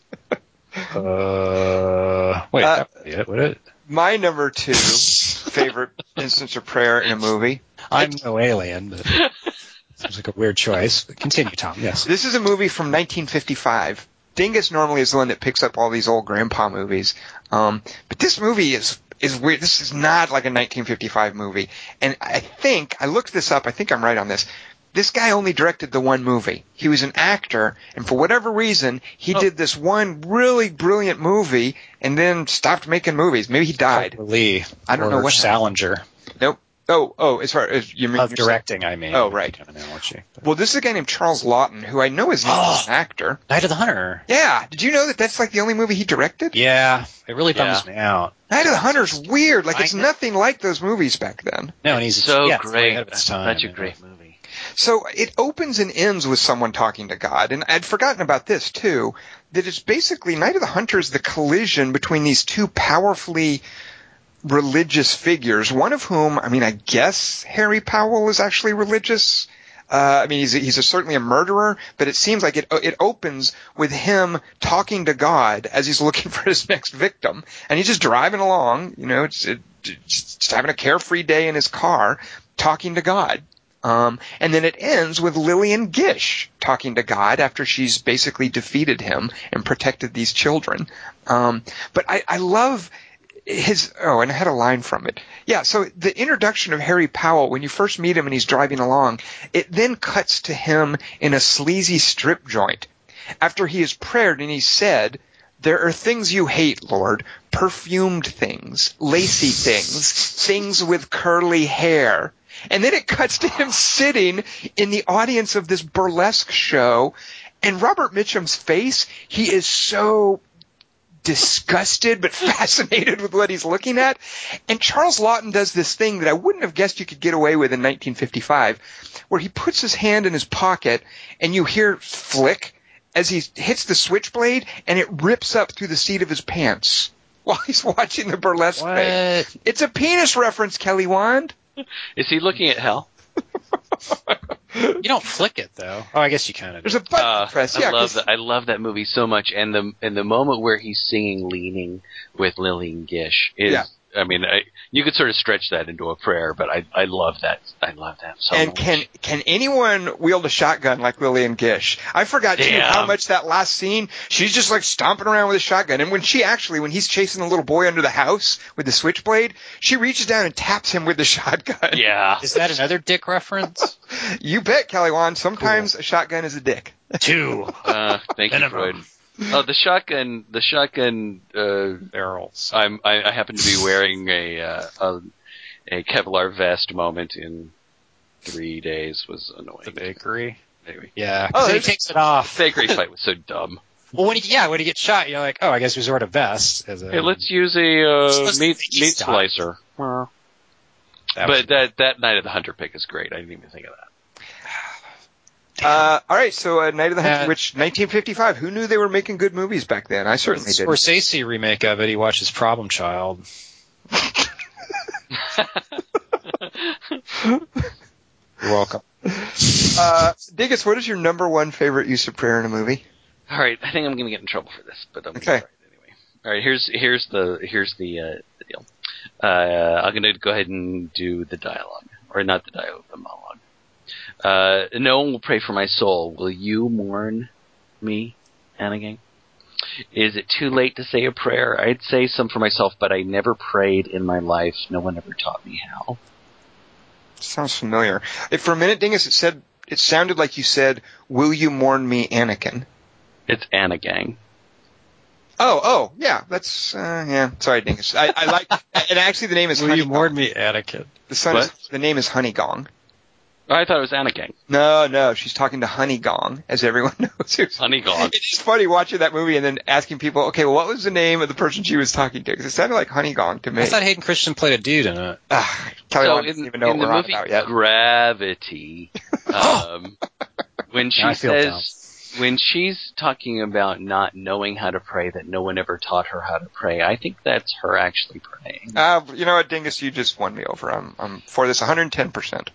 So when she says, "No one will pray for my soul," and then she ends that thing when she's listening to this guy, "Will you pray for me? No one ever taught me to pray." I think that what she's saying has turned into a prayer. And the reason I suddenly got excited about this when Tom was talking about his definition of prayer earlier is I think it is her making an attempt to talk to a higher power or some other power. Mm-hmm. So that's gravity is my number one. It's basically it's a modern day scientific person who doesn't have a religious foundation at this moment of crisis, sort of struggling for how to appeal to a higher power or how to communicate. Yeah, absolutely, Dingus. There should have been instead of the bike montage in 3 Days to Kill, she should have gone, "Yeah, I never had a dad to teach me how to pray," and then they do a praying montage on the steps. And then they get clapped at by the French people. That's better than anything in Gravity. Fucking idiots. That came out wrong. See, space movies, you can get away with that shit. Huh. So there's this whole moment where she talks to her child in Gravity, but I would not pick that. I would much rather pick this moment where it really felt like to me like the character is reaching out to something else that she doesn't have the vocabulary to do necessarily. It's not just about reaching for handles. It's about holding on to them. Right. And her prayer brings her a vision of George Clooney. Well, but it's fake. Who wouldn't want that? Kelly Wand, what's your number one favorite prayer scene in a movie? I like in number one, my favorite is also the movie Salieri as the character Amadeus. Wait. He was praying, and then he met Amadeus, and then burned his statue and got a refund. So that's what the movie where I found out you could do that. So that's my number one. I know it was an option. Do you get receipts? I've just been cold. You get more talented. Oh no, wait, you don't. Although they became buddies after that, so in a way, if you burn the statue, it's like a friend broker. You just made me think about a web series where Amadeus and Salieri are sitting around playing video games. Maybe it was a Virgin Mary statue. Is that a real thing, Dingus, or you're just imagining that? I'm just imagining that. Oh, I would love that. He's imagining it like she imagined Clooney. These are kind of spoilers, Kelly wants Kill you. Has anybody not seen Gravity? Everybody's seen Gravity now, right? I hope so. They better see it by Sunday. What's Sunday? Sunday is the Oscars, dude. Oh, who cares? Dingus cares enough to know when the Oscars are. He used to care. Yay, I can't wait to see 12 Years a Slave win. I hope King's Speech wins again. My number one instance of prayer in a movie, and here's where one of the things I wanted to do was not do Christian prayers, but I couldn't. Dadgummit, I watched Night of the Hunter, so I couldn't not bring that up. And I was trying to think of prayer, there's no praying in Serious Man, really. I mean, there's certainly appeals to God, but there isn't? But the tradition, not really, and there's not, and part of that, Dingus, is, and I don't claim to have, I might be off base here, but in the tradition of Judaism, it's not this Protestant, hey, I have a direct line to God, I'm talking to him. But you deal with God through elders, through tradition, through your community. And Serious Man is a lot of Michael Stuhlbarg's character fumbling around with that and trying to find his way and navigate all of that stuff. And certainly his brother's grief is a big part. But I didn't recall, I don't think there's ever a scene of what we would think of as prayer. Because I don't know that that's a part of Judaism the way that it is a part of Christianity. And by the way, there's great scenes of prayer in The Apostle, the Robert Duvall movie, where he prays. Yeah. But I wanted to try to find things that weren't Christian, and I didn't recall anything in Serious Man. But what I did find, and this is kind of cheating because of the nature of the prayer and the nature of this religious tradition, is the Buddhist equivalent of prayer. Now, bear with me for a second, because let me explain that Buddhism, a central tenet of Buddhism is divorcing yourself from the world. One of the concepts in Buddhism is that grief and suffering comes from being attached to worldly things. And that doesn't just mean things like wealth and material goods. That Christianity says, hey, don't worry about that. You may not have it. You might think your life is miserable, but don't be attached to that. Buddhism believes not only material goods like wealth, but even emotions like love and family. Grief comes from being attached to that. So Buddhism is, like prayer in Buddhism, tends to take the form of meditation and basically negating yourself. So I am thinking of a scene in a movie where someone has to meditate, and it's a movie set in ancient China, and it's clearly in the Buddhist tradition, where somebody has to meditate, and he is at what may be the end of his life, and he has to, as his body is succumbing to poison, meditate to slow down his blood flow so the poison won't reach his heart. And the conceit of the movie is that the poison reaches his heart, it'll reverse his blood flow and kill him. And this character throughout the movie has been very true to these Buddhist ascetic traditions of self-denial.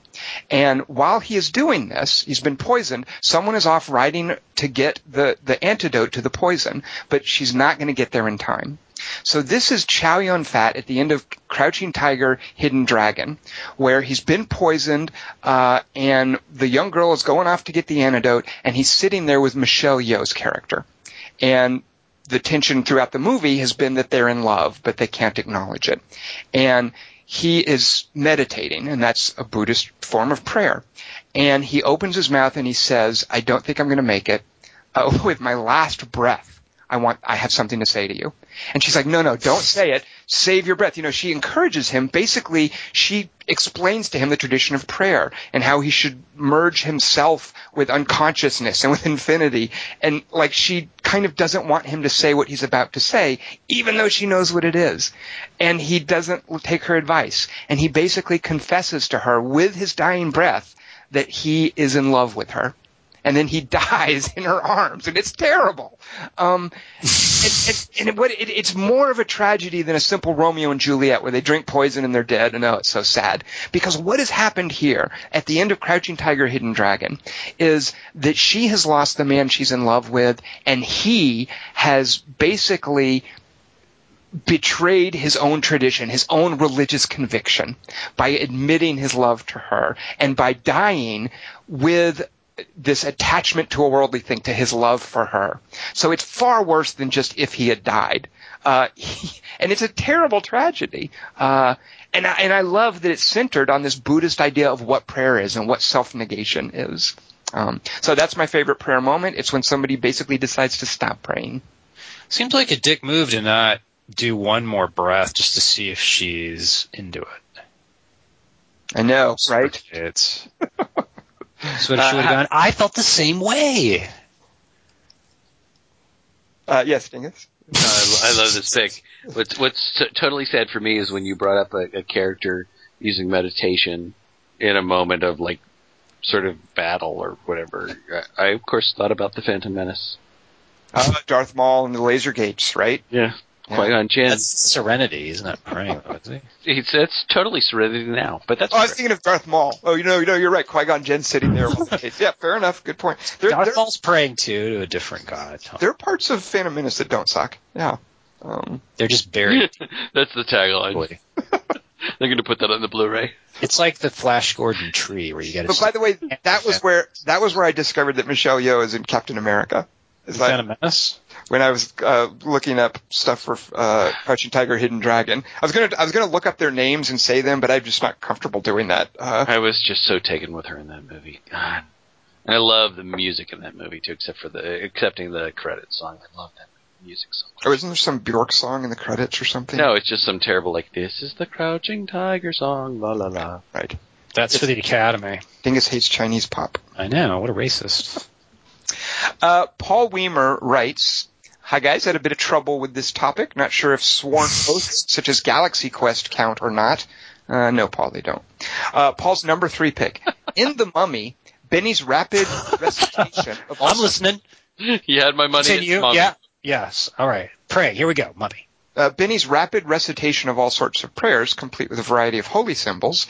As he is faced with the title character for the first time, it confirms Benny as the ultimate opportunist, not a real believer in anything except saving his own skin.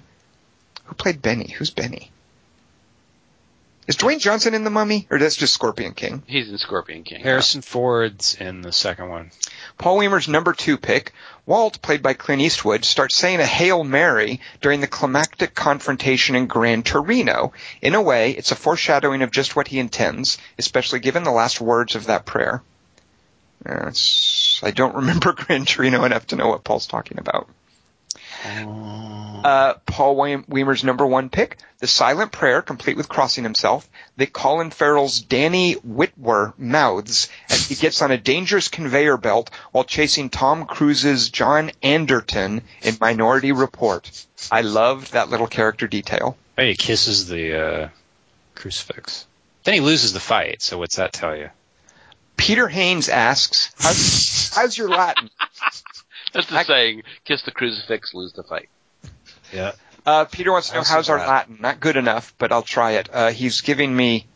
Worse than Pazuzu's. Jesu Domine Dona is Requiem. There we go. Something about Nichols. He writes, let's start with Monty Python and the Holy Grail, shall we? Jesus Christ! Like that. O Lord, bless this thy hand grenade, that with it thy might blow thine enemies to tiny bits in thy mercy. Instructions as follows. Lobbest thou my holy hand grenade of Antioch toward thy foe, who being naughty in my sight shall snuff it. Amen. Kelly Wand, don't you like a good Monty Python reference? Jesus Christ! Isn't that their go-to phrase when some gets thrown at them? It's a form of prayer, I guess. Castle. It's a form of directions manual. Peter Haynes' number 2 pick. At the end of O Brother, Where Art Thou, Ulysses, Everett, McGill, Delmar, and Pete are captured and set to receive their punishment beneath the noose. McGill's prayer is delivered as a heartfelt confession for turning his back on God for too long. Delmar makes prayer-like moans, and, if Pete is praying, he does so silently. It seems to do the trick, though. Cue the Savior wave, a cow on the roof of a cotton house, and floating banjos. The works. I don't remember any of that. How can you not remember a cow on a roof, Kelly Wand? Oh. And the baby with the baboon heart. Peter Haynes' number 1 pick. Hogarth's prayer in the Iron Giant, which is, get out of here, Satan, go so we can live in peace. Amen. Forgot to wash my hands. End quote. He delivers an improvised grace at the dinner table, shouting out the words as instructions to stop the Iron Giant's hand from spidering around in the kitchen behind his mom's back, played by Jennifer Aniston, if I may say so. Some of her best work.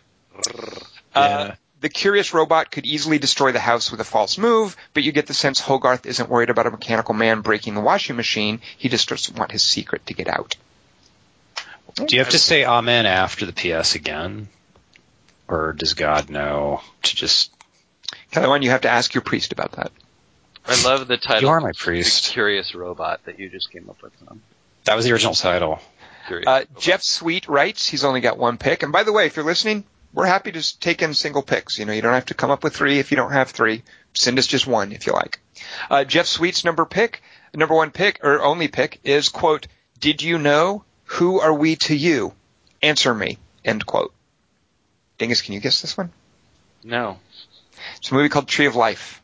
Almost cosmic scale of Mrs. O'Brien's sorrow, anger, and frustration towards a god she views as having let her son die is perfectly expressed in this sequence, in no small part to the musical choice of Presner's Lacrimosa. Even just rewatching the scene on YouTube got me sniffling some. That's great. I mean, that whole movie's a prayer, basically. I mean, Jesus. Yeah, that's the thing. Christ. It's like, if it's about religion, then they're hard to remember the prayers inside. No, but it begins. I mean, all the voiceover in that movie is basically prayer. I mean, Like Cormac McCarthy. I can't believe I didn't even think of that. That's awesome. Joey Bag of Donuts sends in the Monty Python Holy Grail. He also quotes the entire thing about the Holy Hand Grenade. I'm not going to read it a second time. Joey Bag of Donuts, I hope you understand.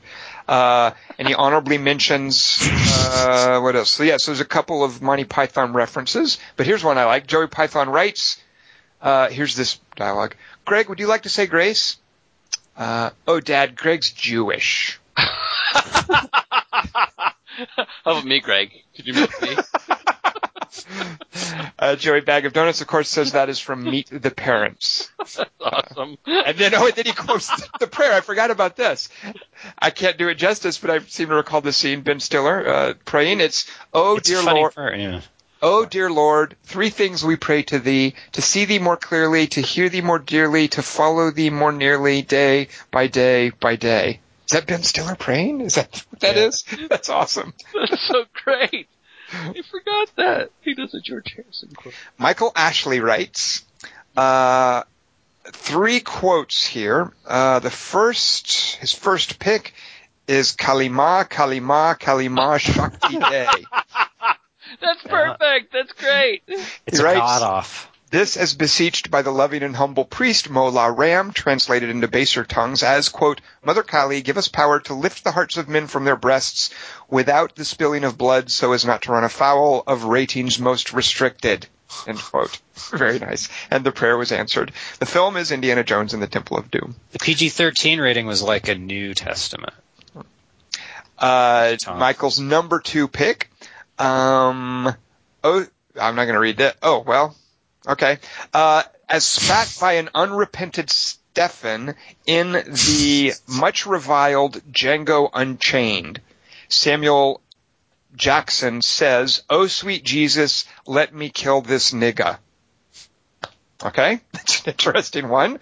I guess it's a form of prayer.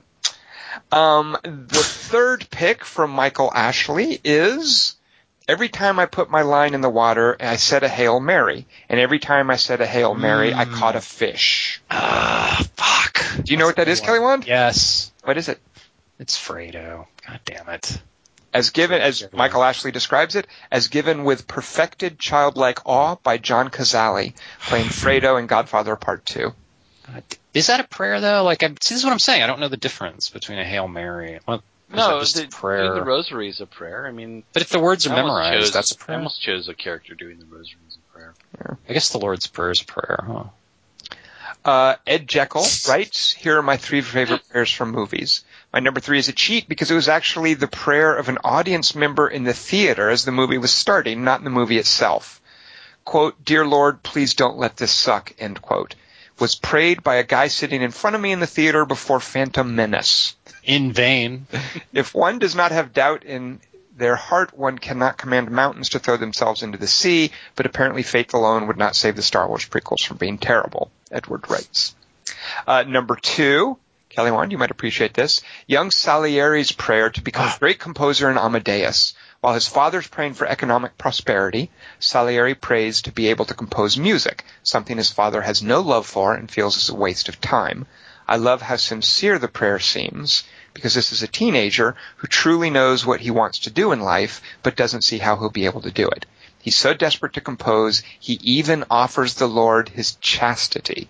The movie's editing seems to imply that God answered by causing Salieri's father to die choking at dinner a short time later. It's kind of a Pyrrhic bargain, though, isn't it? Or wait. Edward Jekyll's number 1 pick. Here we go. Ulysses Everett McGill. His prayer at the end of "Oh, Brother Art Thou," which Kelly Wand doesn't remember.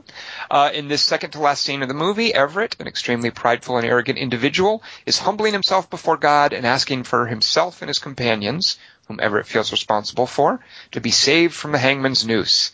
This scene has some of George Clooney's finest acting, I feel, and it was the first thing that came to mind when Tom brought the topic up. Thank you. I got a here we go from Tom. Dave Perkins writes, "Dear Buddha, please bring me a pony and a plastic rocket." Fuck. He names the movie, and he has no additional comment. Kelly Wand, can you guess the movie? Dingus either knows it or at least enjoys the line. The Stepfather remake with Amber Heard? Is she in a Stepfather remake? Who plays the stepfather? I don't know.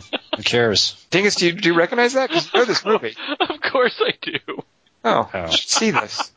Dingus, David Morris. Why would you watch this movie, Tom? I've seen it. Won't watch Firefly? You I've seen the movie. I was like, whatever. So there. No, it's Firefly or Serenity, or whichever. Serenity. Wait, do the quote again? Dear Dingus Buddha, please bring me a pony and a plastic rocket. What's the context for that, Dingus? I don't remember that line. I suck. I'm not going to tell you guys. Oh, okay. I guess we'll have to watch it. That's how Firefly fans are. They're like, fuck you. You just should have saved it when it was on. You never know now.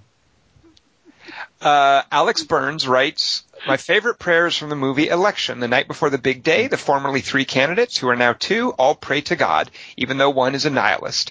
Anyhow, the compare and contrast of these prayers always makes me chuckle." And Alex signs his email, Flick for President. Wait, nihilism isn't the same as Sappho. Kelly Wand, at least it's an ethos. That's a good point.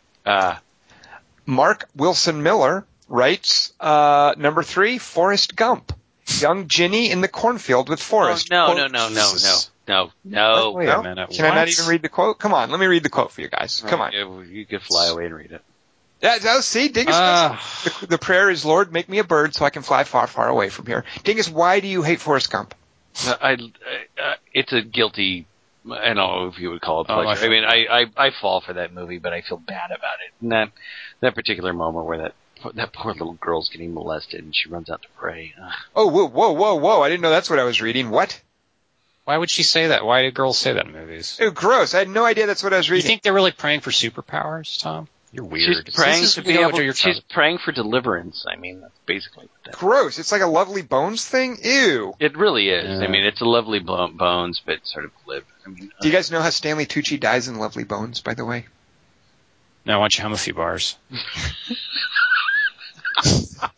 Number 2. I don't get this one. Prayers for Bobby.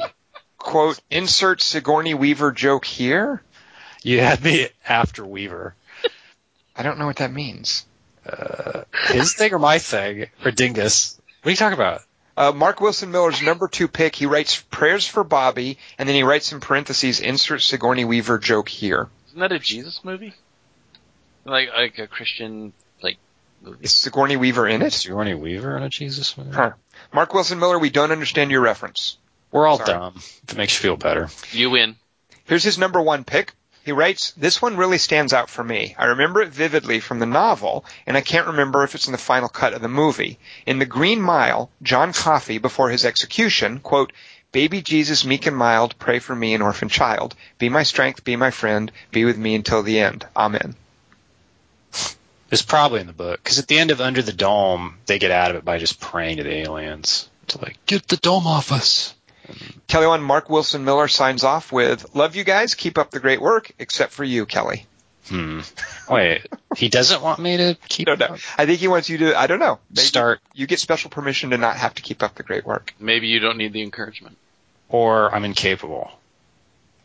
Runners up. Any runners up? I was thinking that in Empire Strikes Back, when Vader tells Lando, pray I don't alter our bargain further, there should have been a scene of Lando actually praying. We cut to that, right? Yeah. It's like a deleted montage. Brilliant, Kelly Morris. Hate you. All right, so yes. No, I've got a couple of runners up actually. First of all, I really love Alan Shepard's prayer in Right Stuff. Although I was thinking about things from plays and things from books, and this is really from a book. But I love. I mean, it's very famous. It's him saying, "Dear Lord, please don't let me fuck up." That's just sort of a famous. That's good. Space prayer. I mean, Did you read that book? No, I did not. I did not. I feel like I've seen the movie a couple of times though, so Yeah, me I feel too. like I've done Right. my time. Also, it's in the prayer that George does in the bar in It's a Wonderful Life. When Tom mentioned a movie from, what was it, 55? 55, yep. Yeah, this is from 46. Oh, God, it must be terrible.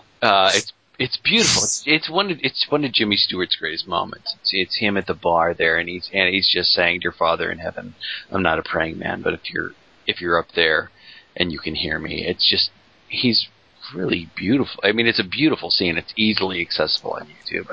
I love that prayer. The other runners up I have. Would you consider that the kid in Confession and Prayer in Bruges with that note about being bad at maths, a prayer? I mean, we don't see him praying. Do you remember the beginning of In Bruges? I do not, no. All right, well, the beginning of In Bruges, of course, is... It's where they kill, where Colin Farrell messes up the job. Right, he does, Right. But it's in a church, and it's a kid Oh, yes, yeah, right. at prayer, and he has this little note in his hands about being bad. Oh, my God, yeah, that's terrible, Dingus. Bad at maths. And now he's dead. He'll never get better at maths. Yeah, he will never. Just like Tom. And then finally, this almost made my list. This is the closest one of the runners up to making it. It's in Dead Men Walking, and it's not something that Susan Sarandon as Sister. Is it Jean Prejean? I suddenly I'm blanking on her name. No, it's Helen. It's Helen Prejean. Sorry. It's in the final moments of the execution. It's not the prayer that you hear her say. It's just as the levels are going down and the lights are going off, like down to finish, you see her lips moving, and it's clear that as he's actually dying, she's saying a prayer for him. Mm-hmm. And I really do love that moment. it's really, really moving for me. And now we don't even have to hear it. We know that she's doing it. Yeah, we just barely see her lips moving. It's Right. a beautiful little moment. Name 2 movies Jonah Hill prayed in the last 14 months you've seen, and we've done podcasts about. How do you spell 21. the word pray? 21 Jump 21 Street is correct. and The Babysitter. Hey, you. Yeah, it's not a movie. The Babysitter is a David Gordon Green movie where Jonah Hill babysits Rory Culkin and discovers that he's gay. And they have a great scene where they talk about, you know what, it's totally cool to be gay. And I love that there's this coarse, vulgar, like, teen comedy thing. I think it's Rory. It's the good Culkin. Who's the good Culkin? Kieran? I don't know. I just didn't know that bread made you gain weight. Why are you making Scott That's Pilgrim not- versus the yeah. World reference? And he doesn't say that line. Nope. Oh, I see. Sorry, I apologize. And also This Is the End was the one I meant, Oh, because you liked that movie. which is going to win an Oscar this Sunday. For what? What will it win for? Worst podcast we've ever done. Until tonight's. JK. Tonight's was alright. We've had worse than this. What's your topic? Tom? So I'm looking up which of the Culkin kids is in. It's not called The Babysitter. It's called The Sitter. Ah, see? The Babysitter's a Alicia Silverstone movie. He could be a pole sitter for all we know. It's not a Culkin kid. Dadgummit, who's the kid in The Sitter? Oh, it's Max Records. It's the kid from Where the Wild Things Are that Kelly Wand the movie Kelly Wand hasn't seen. Ah, geez, you made me make a Scott Pilgrim reference. Oh, because no, you're right. Yeah, that's why you're confused, Dingus. Max Records is not in Scott Pilgrim, Dingus. You're totally off base. I'm so silly. What? You mullet head dingus. Tom, I apologize. Bullet head. Yes. Dingus, what's next week's 3x3? What do you Oh, got? yeah. Next week's 3x3 is your top 3 character delusions. So this is that moment where a character thinks he's something and he's not. So the obvious one I'm going to burn is Marvin Dorfler from Midnight Run. And Marvin thinks he's smart and he's clearly not. And later on in the movie, he has Carmine chained to the motel radiator or whatever, and he makes Carmine hold up a newspaper, takes a picture of him because he's going to try to ransom him, and and Marvin Dorfler says, "I amaze myself. I'm always thinking." So this character thinks he's super smart and clever, and he's clearly not. So these are your top 3 character delusions. Isn't that just a universal delusion? Everyone Yes. thinks they're smart? Yes, Okay, cool. everybody thinks they're smart. Everybody thinks they have good taste and a sense of humor, but they can't all possibly. Hear that, Tom? He's No, I calling you don't. out. So these are moments where a character makes some sort of declaration or clearly thinks something about themselves that they are not. Question, What if they Kelly? become, like, what if they think they're fat, but by the end of the movie they are fat? Or vice versa. That absolutely wins. You win the topic.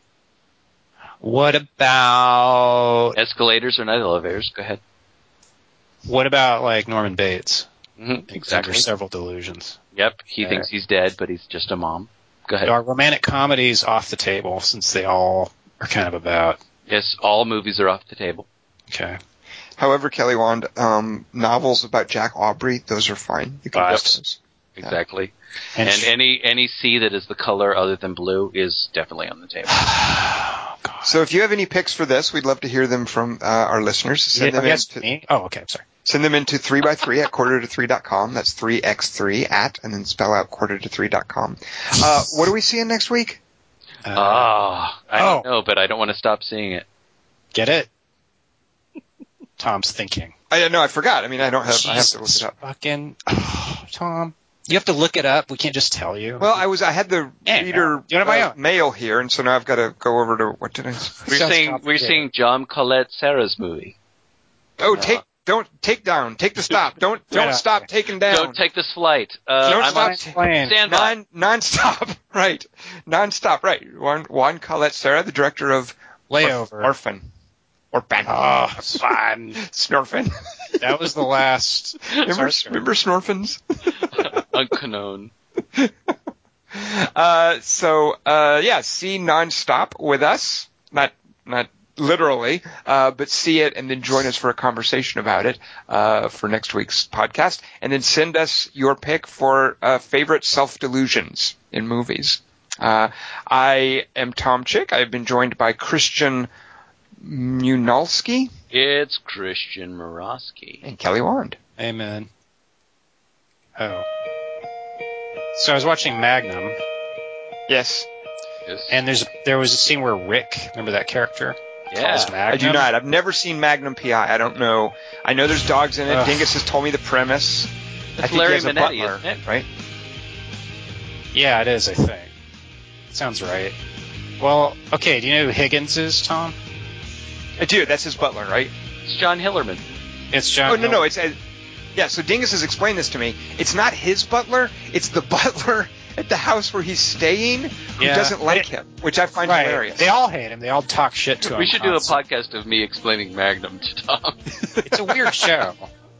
Well, so then Rick calls Magnum, but Higgins, the butler, picks it up and plugs Okay. his nose and goes, "I'm coming for Thomas Magnum's laundry." And Magnum has to listen to him, and then he goes, "More starch on the undershirts." And then they hang up on Rick, and then Higgins goes, "You use starch on your undershirts?" And then Magnum goes, "Doesn't everybody?" And then Higgins stares into the camera for 10 seconds. Wait, what? That's not true. I'll never believe you. Dingus followed that. What do you mean? What? Now, do you want to watch it? That's before he died, by the way. At the end of Night of the Hunter, Lillian Gish talks directly to the camera. She breaks the fourth wall and talks to the Yes. audience and then goes back to making cookies. That's a true story. Is that a dick reference? Oh, you're Wow. terrible. Was. Yes, Kelly Wand? No, I just wanted to sigh miserably.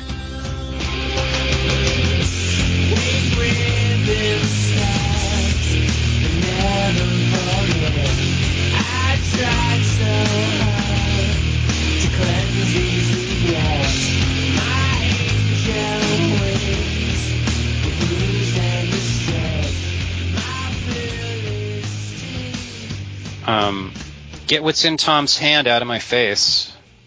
Don't take this the wrong way, Kelly, but you're not my type. I'm everybody's type.